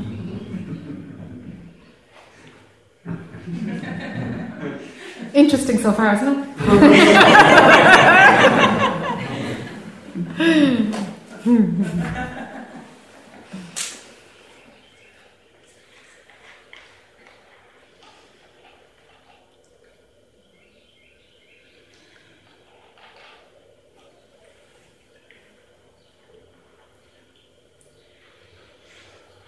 Nothing to say, really.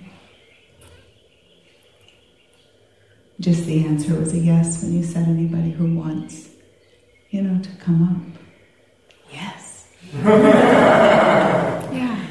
Good for you. Yeah. My heart really appreciates you, and it's not, I see it as, it's not a you, Jack, it's the attunement. It's a recognition of being. Of what you are. Mm-hmm. Mm-hmm. And for those that reside there, it's such a pleasure.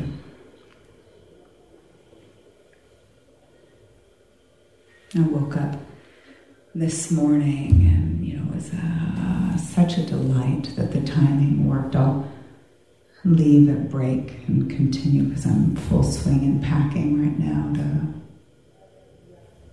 do a journey elsewhere. But in looking at this as a birthday and reflecting, I opened some cards this morning and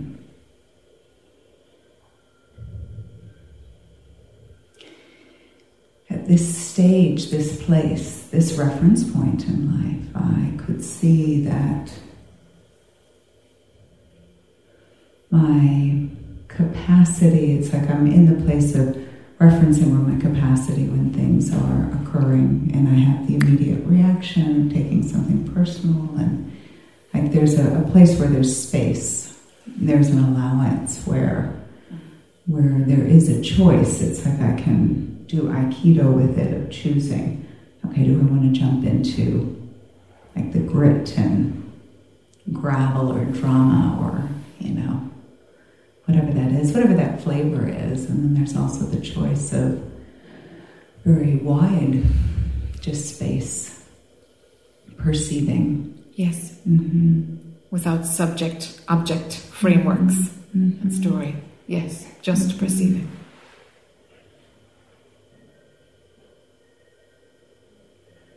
Life is good. Yes. Mm-hmm. Even when it's crappy, it's good. Yeah. You know, from the perspective of pure perceiving. Yeah, I had a big, well, yeah, yes, yeah. That is so true. Yes. I had a really wild, to even speak of it would bring it into like this drama place, but like on paper, like a tragedy happened. It was a homicide, somebody related to me, you know, like all of the pieces, and there isn't even, it's not even any stick with that because none of it's true.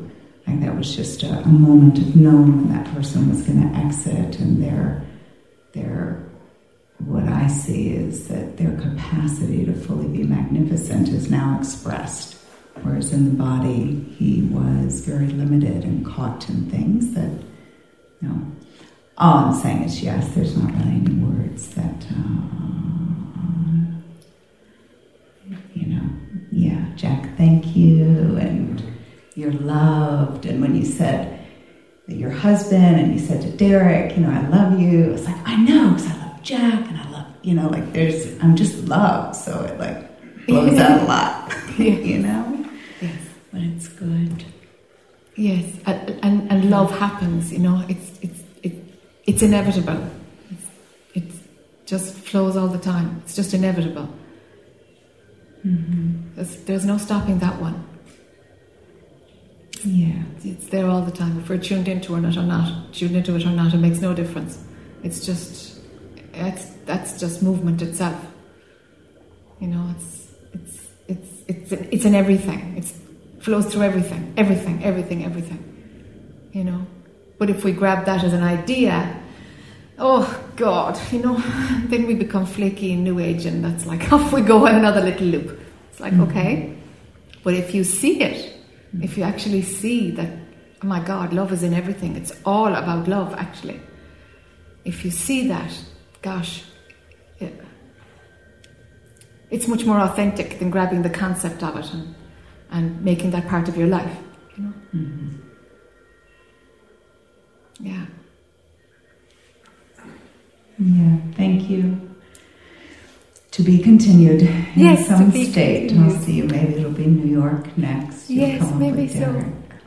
Yes, maybe so. Thank you. Let's see. Good luck with the move. Thank you. Yeah.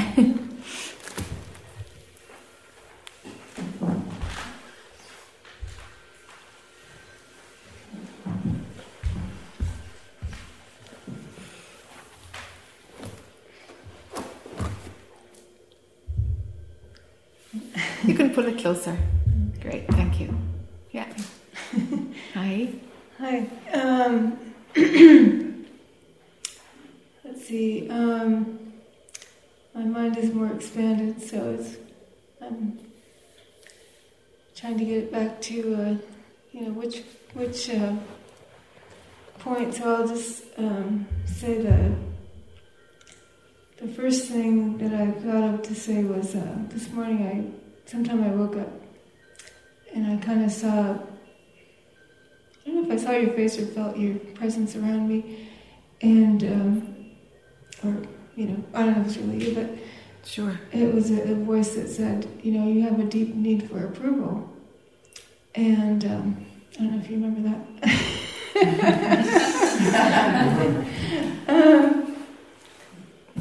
So it was like my childhood and my parents, So I tried to revisit that in my mind as far as what that felt like, and it was my parents. I think I probably didn't give me very much verbal approval or anything like that. So anyway, so I think I'm processing that. Yeah, good for you. Good for you. Do you approve of yourself now? I don't know. That might be worth looking at. Do you approve of you? Yeah, I don't know. I mean, I do know, I did relate to the other person talking about not, I don't like it when people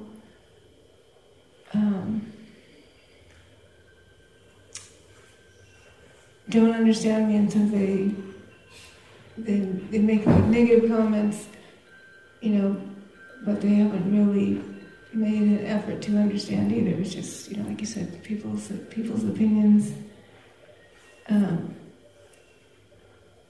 they haven't done any research. It's just, their opinion at the time. Yes, exactly. Yes. So I tend to be pretty strongly affected by that also. And tell me about opinions of others that you would hold when you have an opinion about somebody else.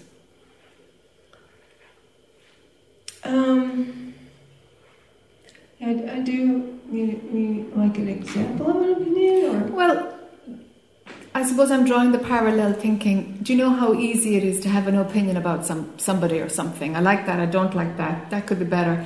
These just comments of opinions happen all the time. Yeah. We mightn't even be able to remember the last 2 opinions we had. Mm-hmm. They come and go. But when we're at the other side of them, they seem to be all important. Mm-hmm. See how kind of crazy it is? Because opinions just come and go. They arise all the time. Because the dualistic mind, that's constantly choosing, I like that, I don't like that. It's constantly doing that, trying to navigate itself, into a safer place or whatever it's trying to do. Yeah. So we create opinions so quickly about things, and it's fine because it has no weight unless I'm just talking about opinions now, not kind of judgments or values or not the more serious things. So, but from the other side, we hear opinions as serious judgments. Mm-hmm. We can do, and it's kind of disproportionate. Well, the things that may bother me more, maybe more judgments. Yeah. I'm not sure how to tell the difference for sure, but... Yeah, it's a very thin line, really, between an opinion and a judgment. And if we have the tendency of taking it in, what somebody else thinks of us, or or if you have a pattern of reading that there's disapproval, if some part of you is even subconsciously watching for disapproval, then for sure, what even could be a little opinion or a judgment, all of it is going to fit into the disapproval box. Yeah. You see? So we set up a little capacity within ourselves to hear things in a particular way because we're familiar with it, and sometimes that's not what's meant at all. Do you know? Okay. So if you have that pattern of being disapproved of, you're going to hear it where it wasn't meant at all. You're going to hear it, because that's what you're wired to hear. Okay. You see? It happens sometimes. I think so. It feels like you read a lot of things that are as disapproval when they weren't meant like that at all. Okay. You see? So it's about, if you don't disapprove of yourself, then you don't need the external world to continually disapprove of you so you can maintain your self-disapproval. If you approve of yourself, well, you're not going to need other people to disapprove of you to reinforce the belief.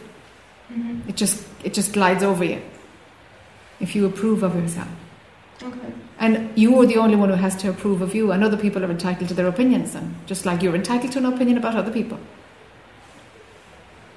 Okay. And even if somebody's judging you, let it soften. It's like, okay, that's their opinion. It's just their opinion, not a judgment. Let it get softer. Let it get softer. Okay. And they're entitled to their opinions. Okay.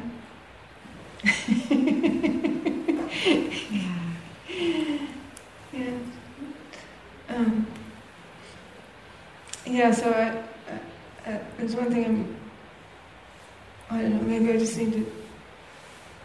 sit with it more or something, but I'm not sure my the sort of discomfort I felt as a child, not being approved, feeling not approved of, was partly that my feeling what my parents were feeling, whatever they were feeling, like if they were feeling upset, that somehow that became my feeling, or else I thought it was my responsibility somehow. Yeah. Yeah. So if we don't get enough early nurturing, we will do anything to fill the gap of what has not been made solid. And I'm like, even the first 3 months will make a difference here. If we're held, is if you're not physically held, your nervous system doesn't get developed enough, and you end up looking for compensatory. I don't know. A way to figure out how to be human. You just soak it in from everybody, and that becomes kind of how you think life works. You know? You mean soak in like how they're feeling? Yeah. Absorbing stuff. So something didn't get nurtured very young. Something didn't get nurtured. Well, I know my mother did read the Dr. Spock book that says you should let your kids cry. Yeah. Good for their lungs and all that. Yeah, you're supposed to make them more independent. Make them independent? Mm-hmm. Oh. Yeah, that's what I heard her say. Yeah. Gosh. Yeah. Yeah. But you can nurture you. You can take a little bit of time every day to like, okay, I'm going to nurture the little me. What does she want to do? Just ask her once a day, what do you want to do now? That makes a huge impact. It's huge, just giving her space. Okay. Yeah. Because we were reared in a time when children didn't have rights, or they weren't asked what do they want, Yeah. So that we need to do that now. And you can go back and say, what do you want to do now? What do you want to do now? Just ask her once every day, what do you want to do now? What would you like to do? And whatever she wants to do it, Okay. And so that part of us gets, we can jump through time, no problem, that part of us gets nurtured then. It's actually never too late. Okay. Yeah, giving her the space to find her voice, to express herself. You can do that. Okay. But it'll be a discipline every day.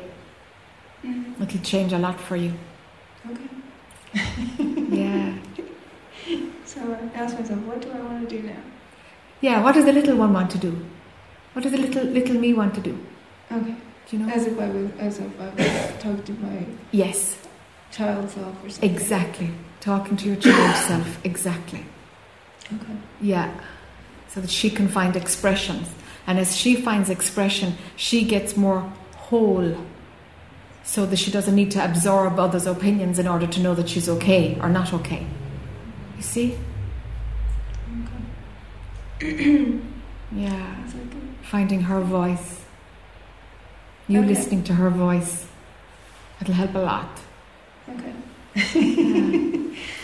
Sounds like a good exercise. Yeah, I think it'll help a lot. Okay. I mean, I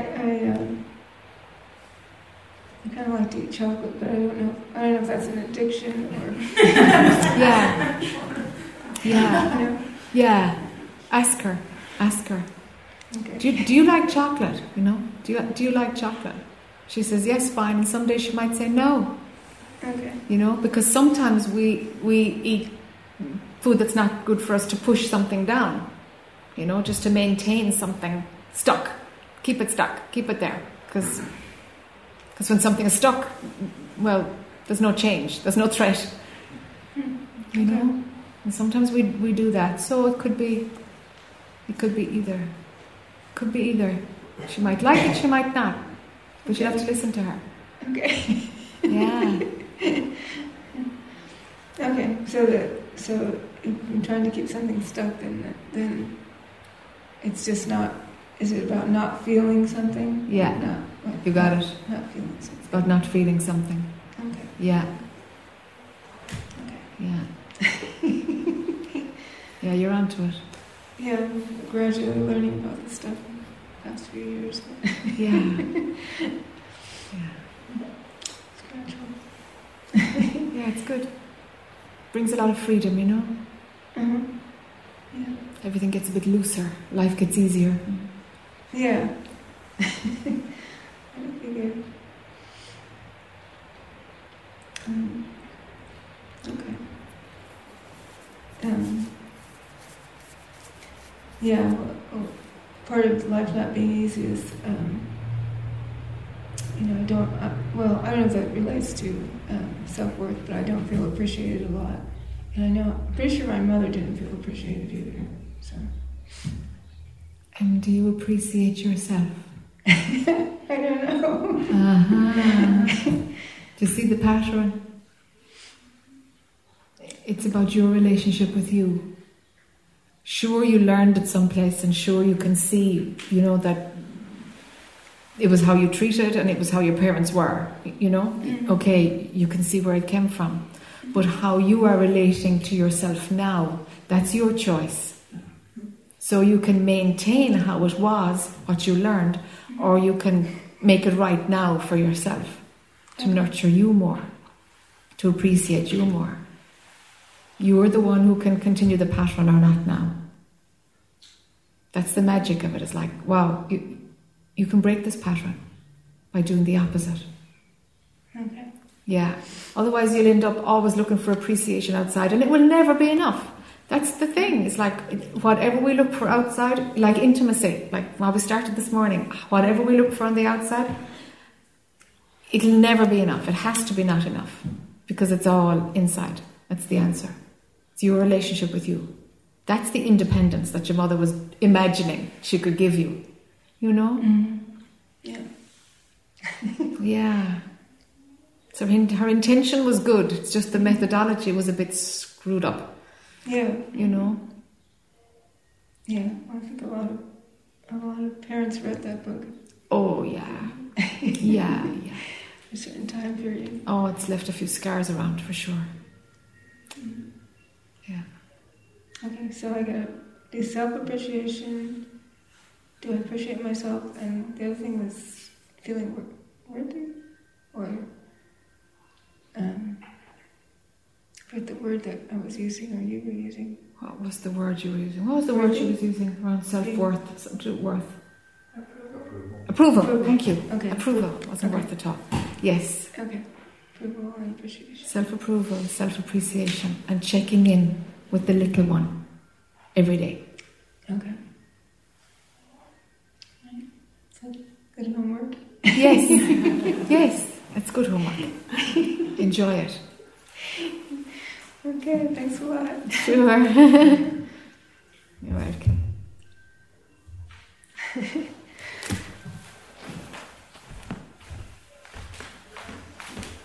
Hi there.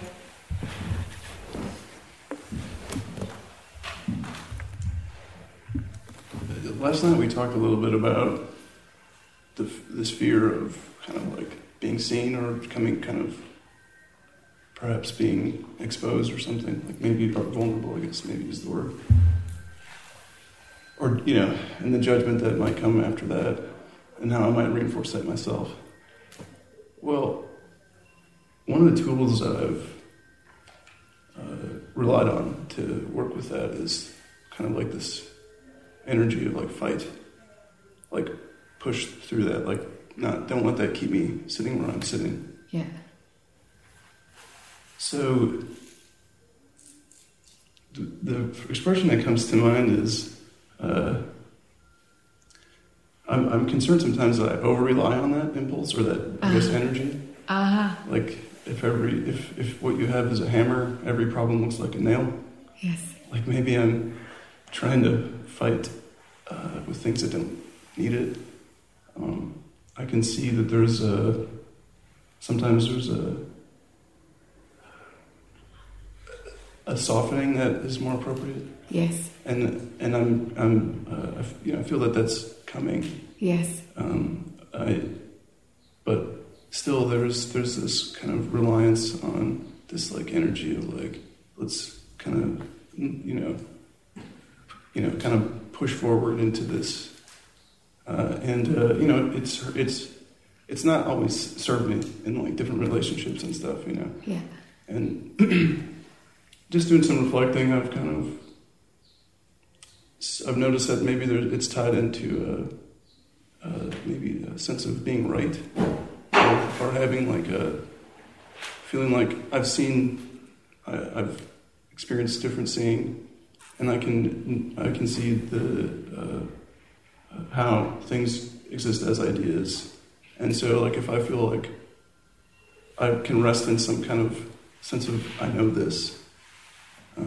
Even as I'm saying this, I see the knower. I know this as part of the issue. So what I'm asking is, one, or at least in some way, is that something that I should be dropping altogether, or because it does seem to have use at different times, and maybe is there something that could help me to find some balance there? Is it useful at all? And then, if so, how do I make it a little bit more? I want to dig a little bit deeper into what you're talking about. Do you think that you need the fear in order to run the whole pattern in order to push through it? No, because it doesn't always present as fear. Okay. The impulse for, or the kind of the fight energy doesn't seem to come from fear sometimes. Okay. Like, it could just be noticing how maybe there's some misunderstanding, and we'll, like, we can kind of mix it up, and we're going to take care of that kind of thing. Okay.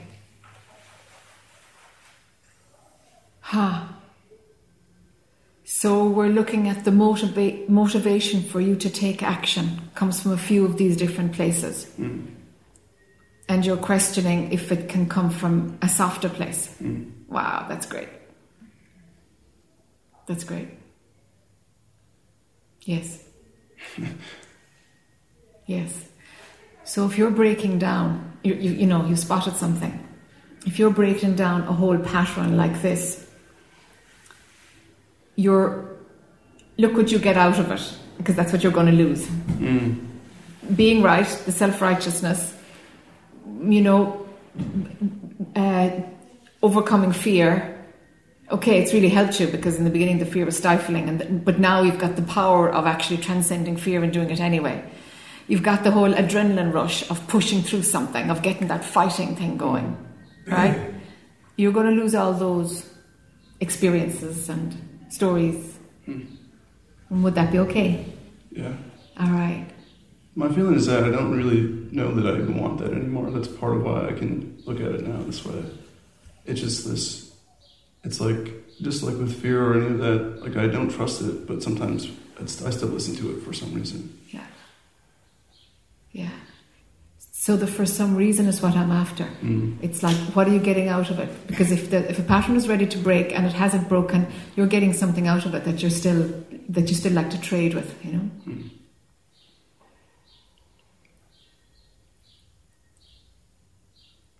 Usefulness comes to mind. Okay. I want to feel like I'm useful. Yeah.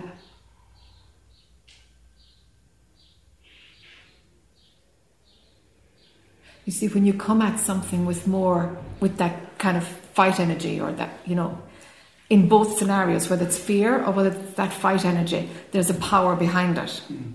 All right? So it would lead me to ask, is like, when you come from that softness, it's a totally different power. Can you be okay with that power? Because it's not so visible, it's not so determined, it doesn't have any of that kind of testosterone, doesn't have that punch. Right. You see? I feel that I can intuitively. All right. And that I have, and it's rather tasty. Yeah. It's almost just pattern, just breaking the pattern. It seems that I just have to continue to break this pattern until, or I don't know. Yeah, and kind of getting closure on what you get out of it. That's what will do it, because it's continuing because you're getting something out of it. Right. So it's like, okay, self-righteousness is going to go. That kind of feeling of being powerful because you're taking action, that's going to go. The maybe a little bit of credit or of kudos that you give yourself for transcending fear, that's going to go. If you've nothing to get out of it, the pattern is dead. Would it be okay for you to act from a place of softness? It'll be kind of more silent, less obvious, less visible. You get less credibility for it. You won't be as noticed, you know. And if all of that is okay. I'm reminded of a quote by, I don't know, I think it was Harry Truman or something, when he said, "You can accomplish anything as long as you don't mind who gets credit." Nice. Nice. I'll be working with that, I suppose. Yeah. And it's almost like, for you, you can actually make a decision. You can actually, it's done. You can. Something in your wiring that's actually you're able to go, actually, that's the end of that. And it'll just be stinky when it comes up next time. You know, if you can make that, and I know you can actually make the decision and break it. Yeah. Okay. And next time it comes up, just don't put on that hat, you know, just don't wear that garment. It's like, nope, not going there. This fear is going to subside. I don't even need this fear, and this fear is just rigged up so that I can transcend it and go out there. No, not moving from there. Forget it. We'll just breathe out the fear, and the fear will go, and it'll go. And it's like you're not entertaining any of that loop. Okay. Yeah, it's a big clean sweep. It's a big one. It's a big one, yeah. Feels that it's been one of the, perhaps one of my strongest limiting factors. It was such a useful tool for so long, and it's like, now I'm just keeping myself stuck with this. Yes, it's run its course. Yeah. Great. Yes, well done. Thank you. Yeah, well done. It's great. Thank you. All right. Yeah. It's a good one. Yeah. Cello, you had your hand up a while ago. It passed. Okay. Uh-huh. Hi. Hey, thank you for your vulnerability. This is really inspiring. And I think I kind of piggyback off of what he was just talking about, in that a pattern of mine has come to, it's really debilitating, and was born out of this very abrupt need to grow up quickly. You sensed when I met you last month that I left my tribe, and that's very true. I left my family 4 years, or maybe actually 7 years ago when I went to college, and it was that big safety net that just kind of evaporated. And so to compensate for that, I've been predicting things that will happen and living in the what if, and bringing that to fruition in my mind in so many layers, to the point where it spirals into this nightmare of, I'll be prepared in this capacity, in this scenario, and if this happens, and I'll imagine conversations, and it's like, Lord, I can't just exist, and so I don't know how to just let it all go. And you all do that. It's so cool. So how do I do that? So talk to me about control. I don't know how. I think so. Control for me is a defense mechanism. Okay. Oh, sorry. Do you think you'd be trying to control scenarios if you're planning every option? Yeah. Do you see there's a kind of a controller in there who needs to be able to find some calm in the fact that, okay, all the options are covered. Okay, now I'm okay. That's a controller. Yeah. Oh, yeah. I'm one of those. I'm the oldest of three. Okay. Well, what? Can you see that we've no control at all? Yeah. Oh, yeah. Because it never works. It Yeah. never works. It's like, why bother? Yes. So that's my question, I guess, is then why do I bother? Why does this continue to plague me? Why is this loop playing? And how then do I stop it? Because I don't know what I'm getting out of it, because it's not solving anything. Yes. Yes. It might just be a pattern, an old habit.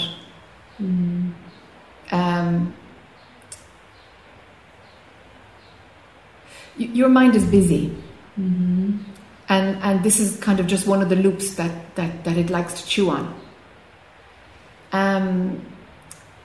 Yeah, you see, if you stop doing that, the controller is going to set up another loop. Oh, no, let me think about this. Oh boy.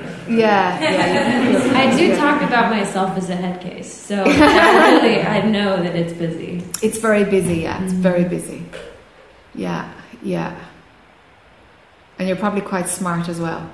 Well, that's the other thing. I intellectualize everything. Yeah. I mean, I've tried to figure out, and even like I'm a writer, so I write it out. I am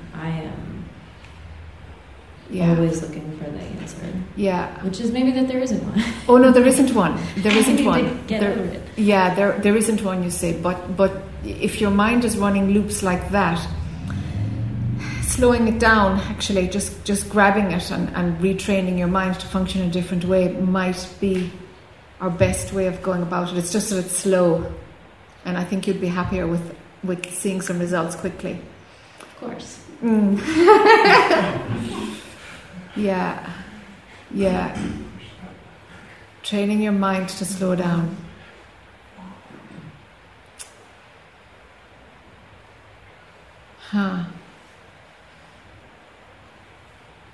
Chat to me some more. There's another little piece that I'm missing. So I'm good at being alone, probably because my mind keeps me so occupied. But I also, so the family element is hard because they're not gone, but they're not with me. So I do feel some guilt about that. Are you in touch with any of them? Oh yeah, pretty regularly. I mean, we're just very close knit, and so that I moved halfway across the country, I felt pretty. I was abandoning them in a lot of ways, and it felt bad. Do you need to go back to them, or is it okay that you're out of the tribe?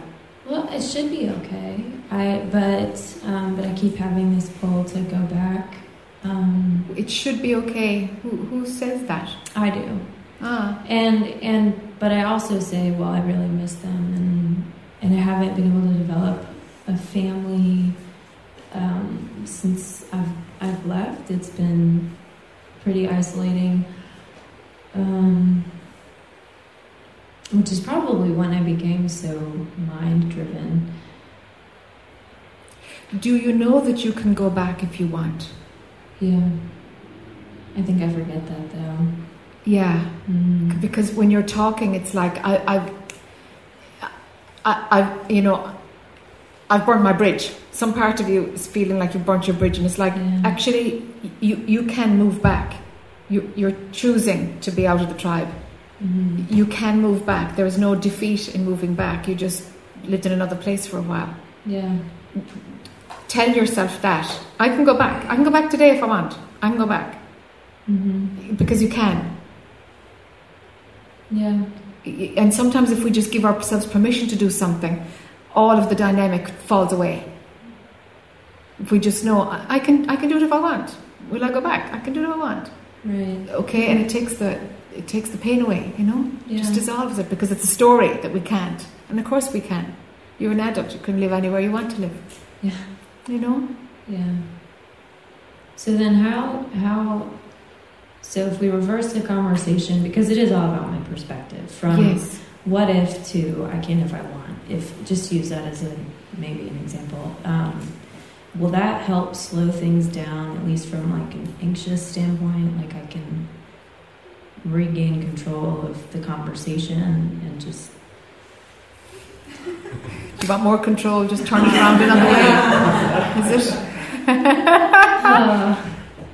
Do you notice when you're at it, at the beginning of it, in the middle of it, or after the loop of every option, every scenario? Oh, I think I notice it like while it's happening. And do you continue with it while it's happening, or do you stop it then? Have you ever tried stopping it in mid-flow? Yeah, I've tried stopping it, and I've tried being very like in the present, with the tangible present, sensory present, breathing, yoga, yes, all of the. Does it work? Yeah, it's actually really starting to. Okay. Because it's only become recent that I've like acknowledged this is a really negative thing. Yeah. Okay, good. All right. Okay.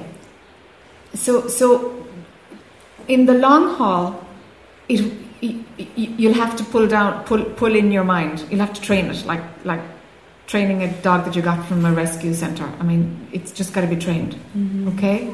So in pulling in your mind, of course it's slow, but if you've actually already started it and seen some benefit, that's fantastic. I thought actually you mightn't be ready for that because you need something faster to motivate you, to stick you with it, because your mind's very busy. You see? Yeah. So if you've already started and it's already given you some objectivity, and that's fantastic, keep with it. Keep with it.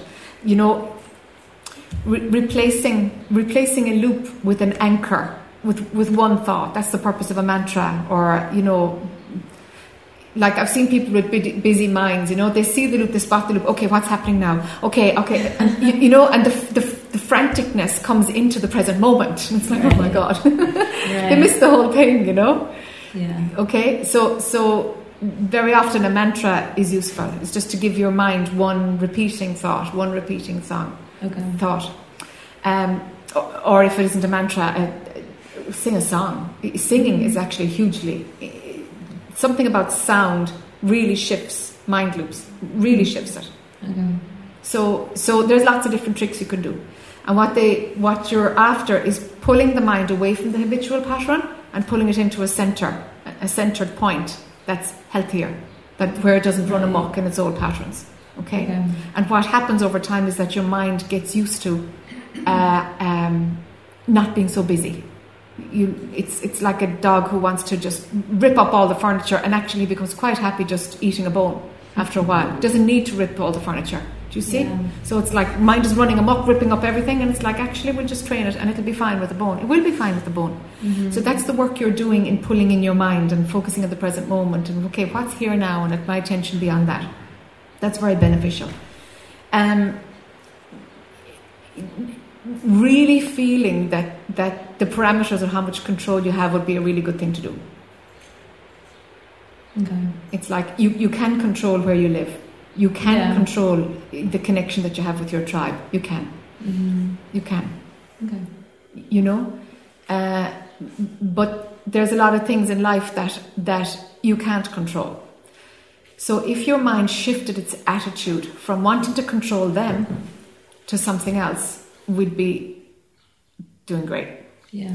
So the control, it's like control is misplaced. Do you see? Mm-hmm. So right now when there's scenarios and you look at every permutation, every possibility, when there's an unknown outcome, instead of going down that loop, be curious. Right. Okay, let's see what's going to happen here. Right, and excited about it. And excited about it. Exactly. Yeah. It's an adventure. Right. The unknown is an adventure. Cool. So if you can shift your attitude, it's an attitudinal thing, mm-hmm. so that's the first thing that arises rather than your mind running amok in the loop. It's like, oh, I don't know what's going to happen there. Okay, let's see. And it's exciting. Yeah. Completely exciting. Without the controller there. Okay. So be curious. Let your mind be curious. If there's an unknown, curiosity. Turn on curiosity. Yeah. And the adventurous kid party will be there instead of the one who's trying to... Right. Instinctively. Yeah. Well, thank you. I appreciate it. You're welcome. Let's break for lunch. Will we do that?